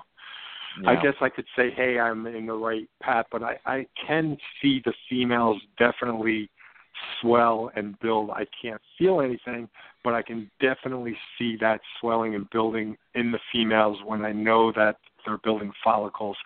It's just that look that they get. I can see that happening. It's just after that, they'll maintain that for a little while, and then it just, they go back down to normal. So I've thought about it, but like I said, I think it's just going to be another thing that's, driving me nuts. Yeah. Like Robin from Pro Exotics, right? He said he could get his females to 40 millimeters, and that's as far as he could ever get them to go. So he knows that they went that far, by ultrasounding them. But damn. All right. So what do you guys think? What are your thoughts on why we get slugs? Does anybody want to take a shot at that? Either sperm didn't find the egg or female didn't have enough nutrients to finish the egg process. I mean, a lot of times if it's a slug, it's, I find if a lot of times if you get a slug, it's either some contributing factor of either the age of one of the animals in the pair, or, it's never the perfect male and the perfect female. They usually like of the right age, and it's their like third year breeding. They're usually turning out a bunch of eggs and maybe like one or two slugs. If you have a slug out, it's because the female was either too young, the male was too young, they weren't sexually mature. It's one of those kind of factors. But, that's what I would put my money on. Yeah, I never considered the fact that the female didn't have the proper nutrients, but that's a good point. Yeah. My thought always was, only because it was proven to me with blood pythons, that I've had slug problems when temperatures were too warm. I think Matt has actually experienced that also, and possibly Lon may have given me some feedback that he has experienced that also. But I know for a fact, like I say, when I was doing the monitors, my temperatures in the room that the bloods that I had at the time were in would get extremely warm during the day because of all the basking I was providing for the dwarf monitors. And those years were my worst years in production with blood pythons. I just got slugs after slugs after slugs. I got rid of the monitors, and, everything went back to, perfect, beautiful little clutches. So I know too warm of temperatures for blood pythons without a doubt can cause a slugging problem. Yeah, I mean, I said the nutritional thing because I have females that lay 32 perfect eggs, and then the 33rd and 34th egg are slugs. So I imagine after a while she's stretched pretty thin, either with just the sperm to fertilize these eggs or the nutrients to make viable eggs. So I don't know. Well, that was actually kind of what led me to ask Ari about the water. Yeah. Because I was wondering if the females aren't shelling the eggs. They're building follicles and everything, but they're not going to ovulation and then shelling the eggs because they're lacking certain nutrients. And everybody thinks of food and gut loading, those animals, but maybe it is in the water that the bull and I are drinking, and the female is lacking those nutrients to continue the process. So That's why I was asking Art if he could do some research on the water over there and see what it is. Now, my buddy, I don't know if you guys know Jeff Howell, but he is one of the smartest guys I know. I mean, to hear him talk, I'd have to ask him to decipher it like 10 times before I finally get to understand what he's saying, But I brought it up to him, and he was thinking anything's possible, but he didn't know if they would be able to actually, because Bull and I love to drink water. Like when they drink their bowl dry, So I was telling him that, and he's like, usually when they do that, an animal's trying to actually flush items out of its system, not items, because my thought was perhaps if they're such big drinkers like this in the wild, if they're drinking a lot of this water that has a certain nutrient in it, that's why their bodies have a lot of it in it and continue the process to the egg development. So I don't know. That's, just one path that I'm looking at with that. So that was interesting that when you said that about shelling the egg, I was like, Yeah, that was one of my thoughts with Halmahera scrubs. My first initial go around with them. What I did was it's like a powder almost, but they make it for lorikeets. It's like fruits. So in the wild, and again, there's such limited information on Halmahera scrub pythons that most of the information came from, or most of the pictures that you see came from, I guess they're called, what would you call people, birders? Is that what the people that go and look at birds in the wild? Is that the technical name for them? I guess that is. So they would catch these pictures of these snakes, and they had a few of Halmaheras, and they're eating fruit bats. So is there something that that they're not getting? Like some kind of vitamin or some kind of something that you know what I mean? Like, if that's their diet, are they missing something? So, I would supplement, but obviously you have to watch when you're doing that stuff, because you can give them something that could be lethal. If you give them too much. But I don't know. Have you thought about anything as far as that goes when it comes to bull and eye? Have you guys talked about anything? Yeah, last year I supplemented the females and the males during breeding trials, not for the whole year. I didn't want to overdose them. So, I was gut loading the feeder rodents to them just with vitamin supplement. And I was actually using, also added, believe it or not, I was going back to my bird days and with egg-laying mash, because it has a lot of calcium and different vitamins to stimulate birds to produce eggs, So I was actually using some of that laying mash and gut loading the rats before I was feeding to the snakes. And, I did notice my females, definitely in a better cycle last year, but I don't know if I've noticed anything positive enough to keep pursuing it as far as that was concerned. Gotcha. What about probiotics? Yeah, it's funny. I was just talking to Ian about that tonight, because, the Burgard syndrome with emerald tree boas is always an issue with guys that keep emeralds. And, once you clean the snake out, you've killed every good bacteria in them also. So a lot of guys would go to probiotics. And that's kind of Ian's field, knowing about that kind of stuff. And, his thoughts are that the probiotics that are out there aren't really going to reseed a reptile in a proper way that they're beneficial to even try using.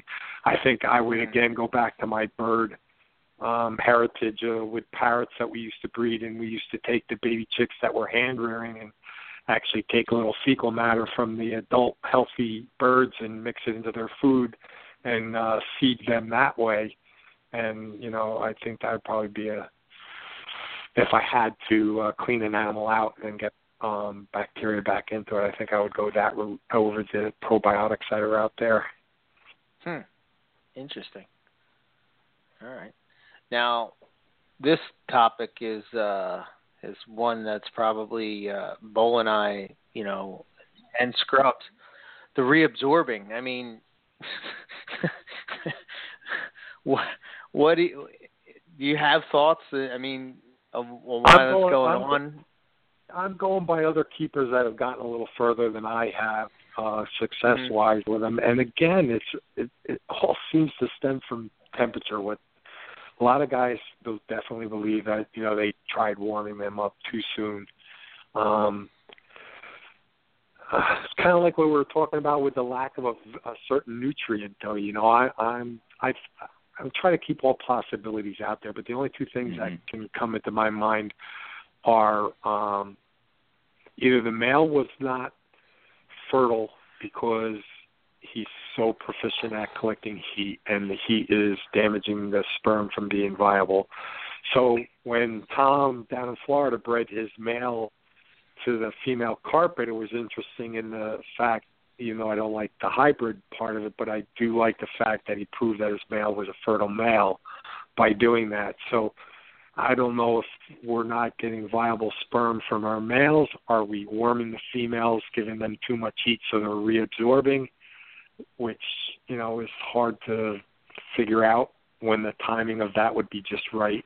But I know it is a concern for Frederick when to start applying the heat. And his, I believe what he told me was when the female's off feed, he feels confident that things are where they need to be, and that's when he can start giving them more of a basking site.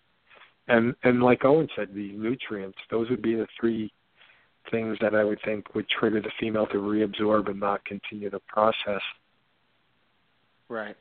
Yeah. I mean, what do you think? Okay. I think reabsorption happens for a ton of reasons. It's one of those, if she doesn't feel that she can take the clutch the full way, she'll reabsorb. So what you're saying is that about the nutrient thing, that would be my first bet. If she doesn't have something that she absolutely feels she needs in the time frame to bring these eggs to the full term, I think she'll reabsorb or slug out. So I think it goes hand in hand with slugging out. So yeah, so breeding is supposed to be that animals breed to give their offspring the best chance at survival, right? So if you look at it at that aspect, there's got to be something there that's telling this female it's not a good time to bring babies in the world because they have a poor chance at a survival. So don't waste the energy to do it because the success ratio for the babies is going to be very slim. So trying to figure out what that is to stimulate that female to say, okay, times are good now. Now it's time to make the babies. That's basically the basic thought pattern you should have when you're trying to formulate a successful program for a species, right? Mm-hmm. Yeah. So here's two things that pop into my head. I don't know, one thing that I've always thought with Bo and I think this goes back to an episode we did with Sean Christian, and one of the things that he pointed out was, in the wild they're going, they're going into these underground nests, and have you tried anything as far as somehow mimicking that, as far as real dark box with really packed in? Yeah, the insulated box I think is the closest simulation to that I can create, because it does provide that insulating factor. So if the ambient is outside, now you have a snake that's up to 20 degrees warmer than the ambient, going into that nest box and working in that nest box overnight to maintain a tolerable temperature. So, yeah, I think doing these heavy insulated nest boxes, I think Doug Taylor, too, when he got the slugs that year, I think one of the only things he changed that year was going to an insulated nest box. And I don't know what his thought process was to go to that insulated nest box, but maybe that was the trigger in itself right there to get him that far that year, you know. Yeah. So, yeah, nest box is definitely a huge thing for me, trying to come up with the right formula. Now, Frederick goes and throws that big old monkey wrench of his into the machine again, because I believe that one year, the first year that he bred him, he didn't even have a high box in with the female until he felt she was about ready to lay eggs. And the one female, I think, one year just laid under a piece of cork bark. So, you know. All righty then. Yeah. We did get a question. It says, what are your thoughts on if they reabsorb if they don't get enough food beforehand? Well, I think the whole follicle process of building follicles all stems from the food process. So I would think that if you're at the point of them building follicles, you've done a good job with your feeding regime up to that point. I know Frederick also doesn't like to overdo it with food during that whole process. He keeps it kind of backed off a little bit. Last year I did try hitting the females hard with very small meals but very frequent meals when I felt that they had built follicles to try to push them to the next level. But obviously I wasn't successful with that. So Frederick does keep the food a little bit leaner during that process. So I don't know what impact that has on it, because we've tried both stimuli there, you know.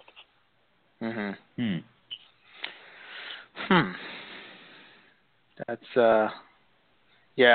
William is talking about, he had that same thing with Walma, where she builds and she looks like she's it's a full blown ovulation and then nothing. I wonder, I'm sure you've talked to Casper about this, but do you have any thoughts as far as like what he was talking about when he was breeding the Poplins, where the timing was off, like because when you thought that she was in this, stage where she's ovulating and building and, or building and ovulating, she's not, it's in the early stages at that point. So like if you were, at the heat, or if you change it at that point because you think that she's on the way, that could screw it up. Have you thought about anything as far as that goes? Yeah, I think that's why my cycling now is less dramatic and more stabilized, just an overall, like I'm not going to have a dramatic cycle this year. I'm just overall cooler in general. You know what I mean? Gotcha. Okay. So yeah, that's kind of what's driven me to be where I'm at with them right now. Now I'm doing a light cycle, hoping that will be maybe the trigger more than temperatures, but I've just overall backed way down on the temperatures and giving them, they're just too damn good at collecting heat, so I'm trying to make it so they have to really work to collect heat, if that makes sense. Right. I'm trying to make them work for their keep like Mother Nature does. So I'm hoping that more stable but cooler environment will be what keeps them going through the cycle. Because like I was saying before, I almost feel like sometimes I was driving them more into survival mode, and what female is going to want to bring offspring into an environment that is that critically harsh. Yeah, so that they can't survive in. Yeah. Right.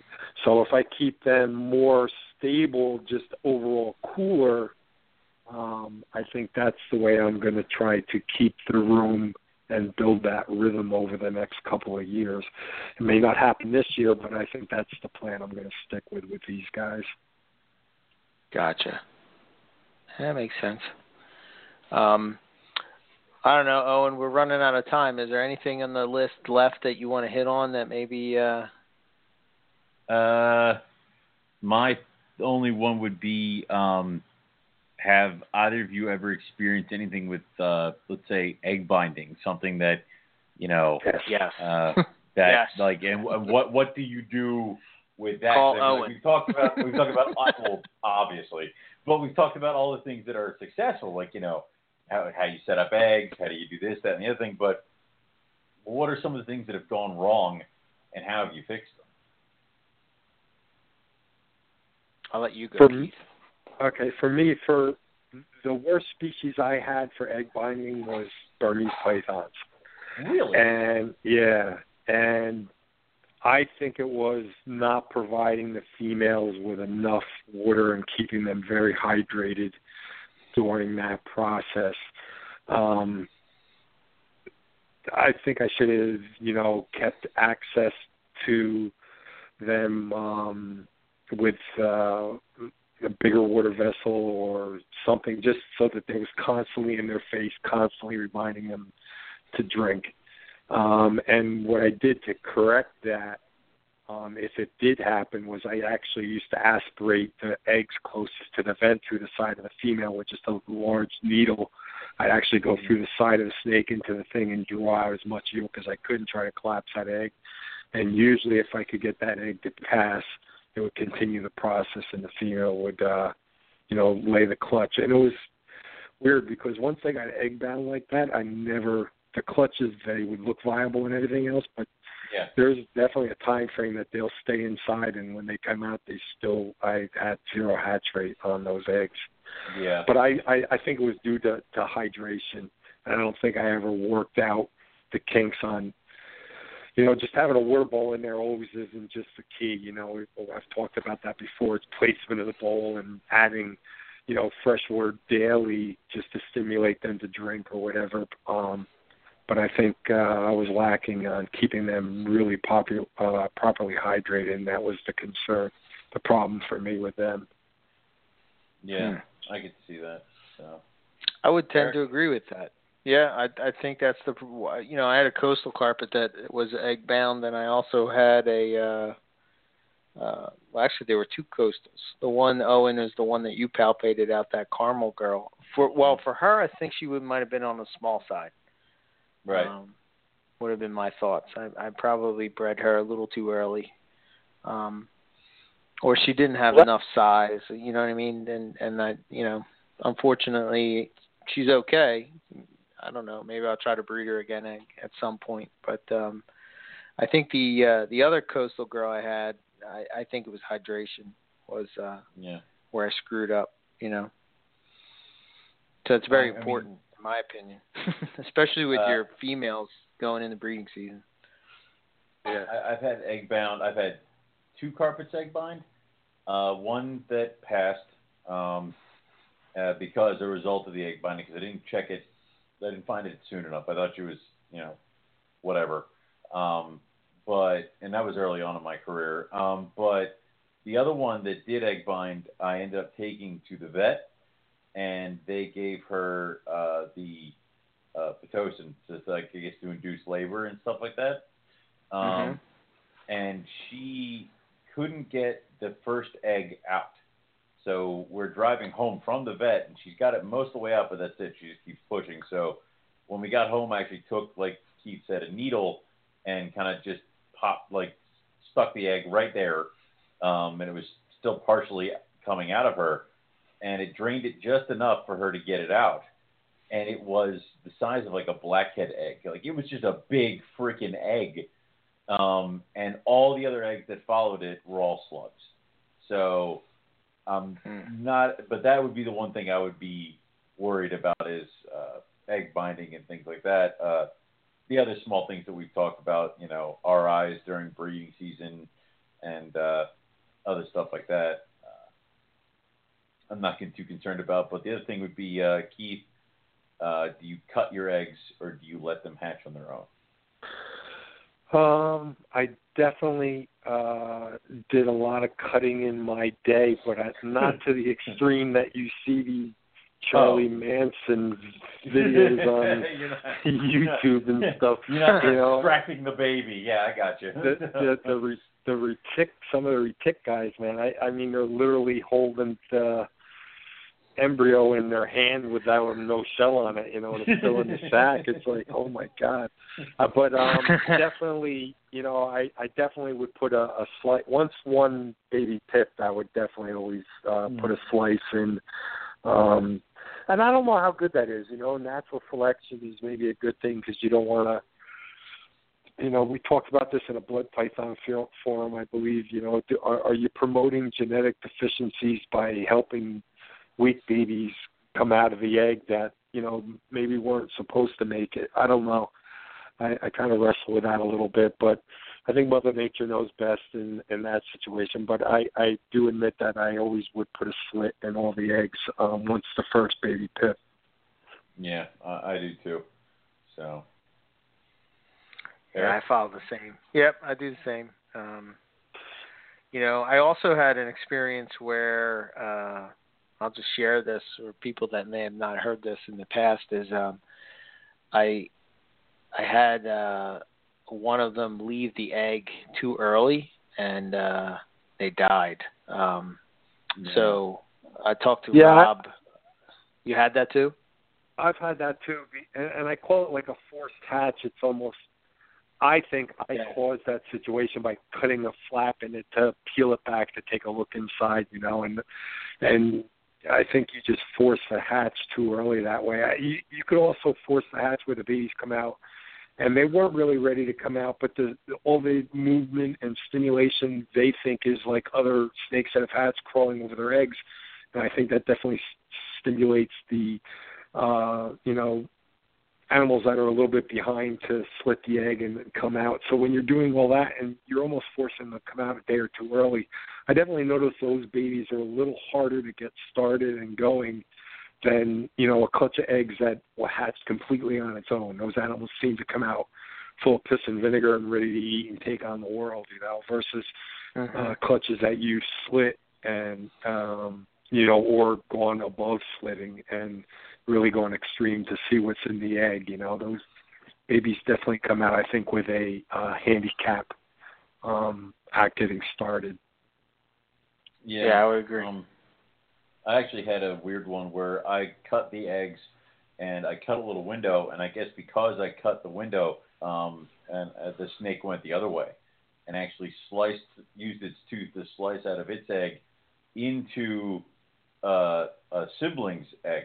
And crawled in there, and then the two of them were in there. So I'm like, well, wait a minute, this doesn't make any kind of sense. And then I found the hole. And I've also had animals kind of, I manually pip them, like I cut the egg. They kind of come out, and then they go back in the egg. And I've had one that drowned when it went back in the egg. It didn't come back out again. I don't know if that was one of those, like it was too early and should not have come out or something like that. So I'm on the fence when it comes to cutting, even though I still do usually every year. So. Right. Yeah, I agree. Well, we are going to be cut off at any point. Keith, thank you for coming and hanging out with us and talking breeding, and awesome as always. How can we follow you if we want to see your breeding trials for your Boeleni and your Moluccan scrubs? Just friend me on Facebook, I guess, is the best way nowadays, because I let the website go bye-bye, Fred. I'm always on Facebook and always willing to talk snakes. So anybody wants to give me a shout, friend me on Facebook, and we'll definitely have some good conversations. Awesome. Cool. Awesome. Well, like I said, thanks. I wish you the best of luck this season. I hope you knock it out of the park. Get both species. That would be pretty awesome. Yeah, that would be good. I'll take it. Yeah. All right, I'll talk to you guys soon, man. Yep, all right. Have a good one, Keith. See you, Keith. Have a good one. Okay. There you go. There's a lot of nuggets of breeding info in that episode, I think, for people to apply to what they're doing this season. And if you have any direct questions or if you want us to touch on an issue, now's the time to quick send us an email at info@MoreliaPythonRadio.com. Did I get that right? You did.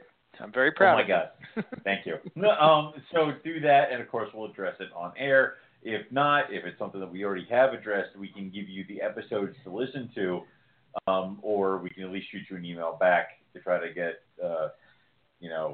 that's the whole point of this, thing, guys, is to bring education. Tell you guys teach you guys kind of how to do it, answer some of your questions, guide you through the whole hobby. So this is the main part of it. If you are breeding and you have questions, please reach out. So. Yeah, I'm thinking on our holiday show we'll probably hit a little more on, where we're at. And, it's only a few to go. A few more shows to go, Owen. Then they leave you people for 2 weeks. Yeah, I'm going dark once. You may not come once back. We hit that 2 weeks, man. It's nothing.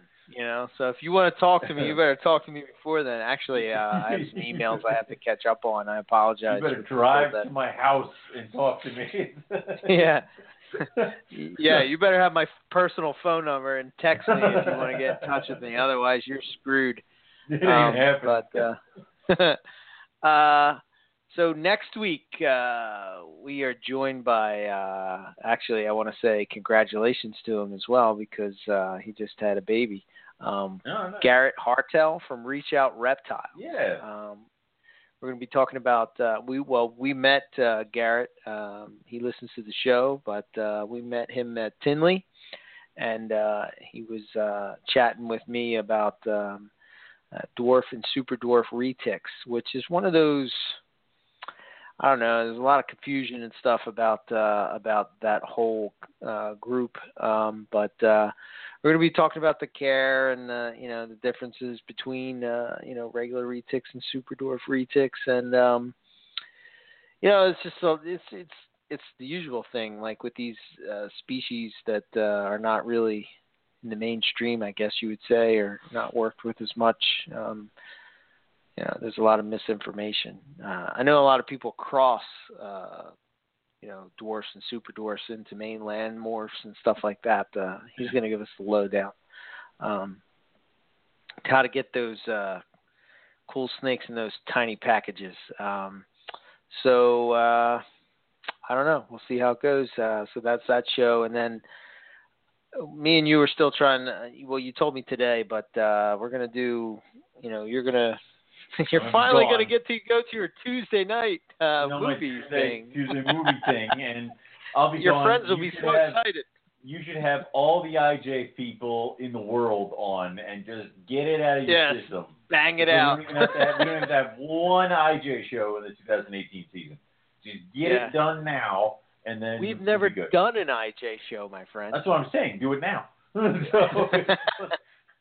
We've been doing this for 6 years, and we've never nipping it in the butt.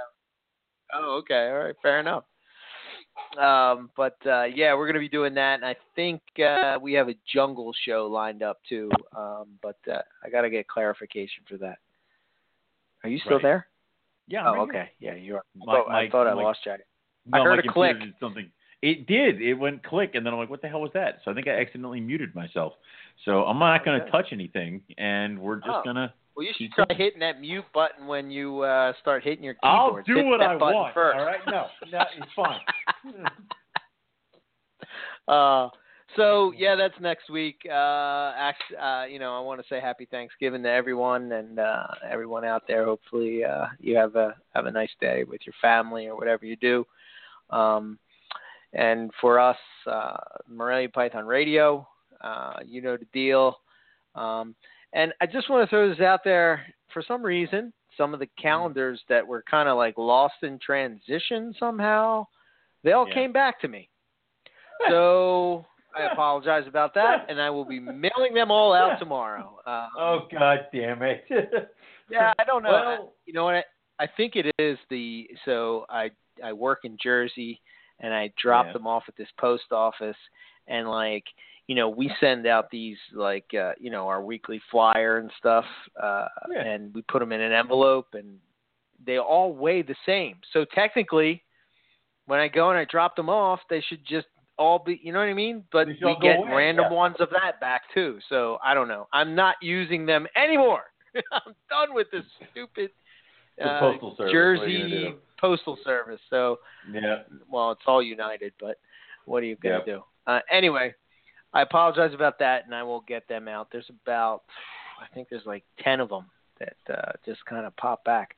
So you got 30 days to get them out there because we haven't hit the first of the year yet. So, Oh, yeah, they'll get them before that. Time.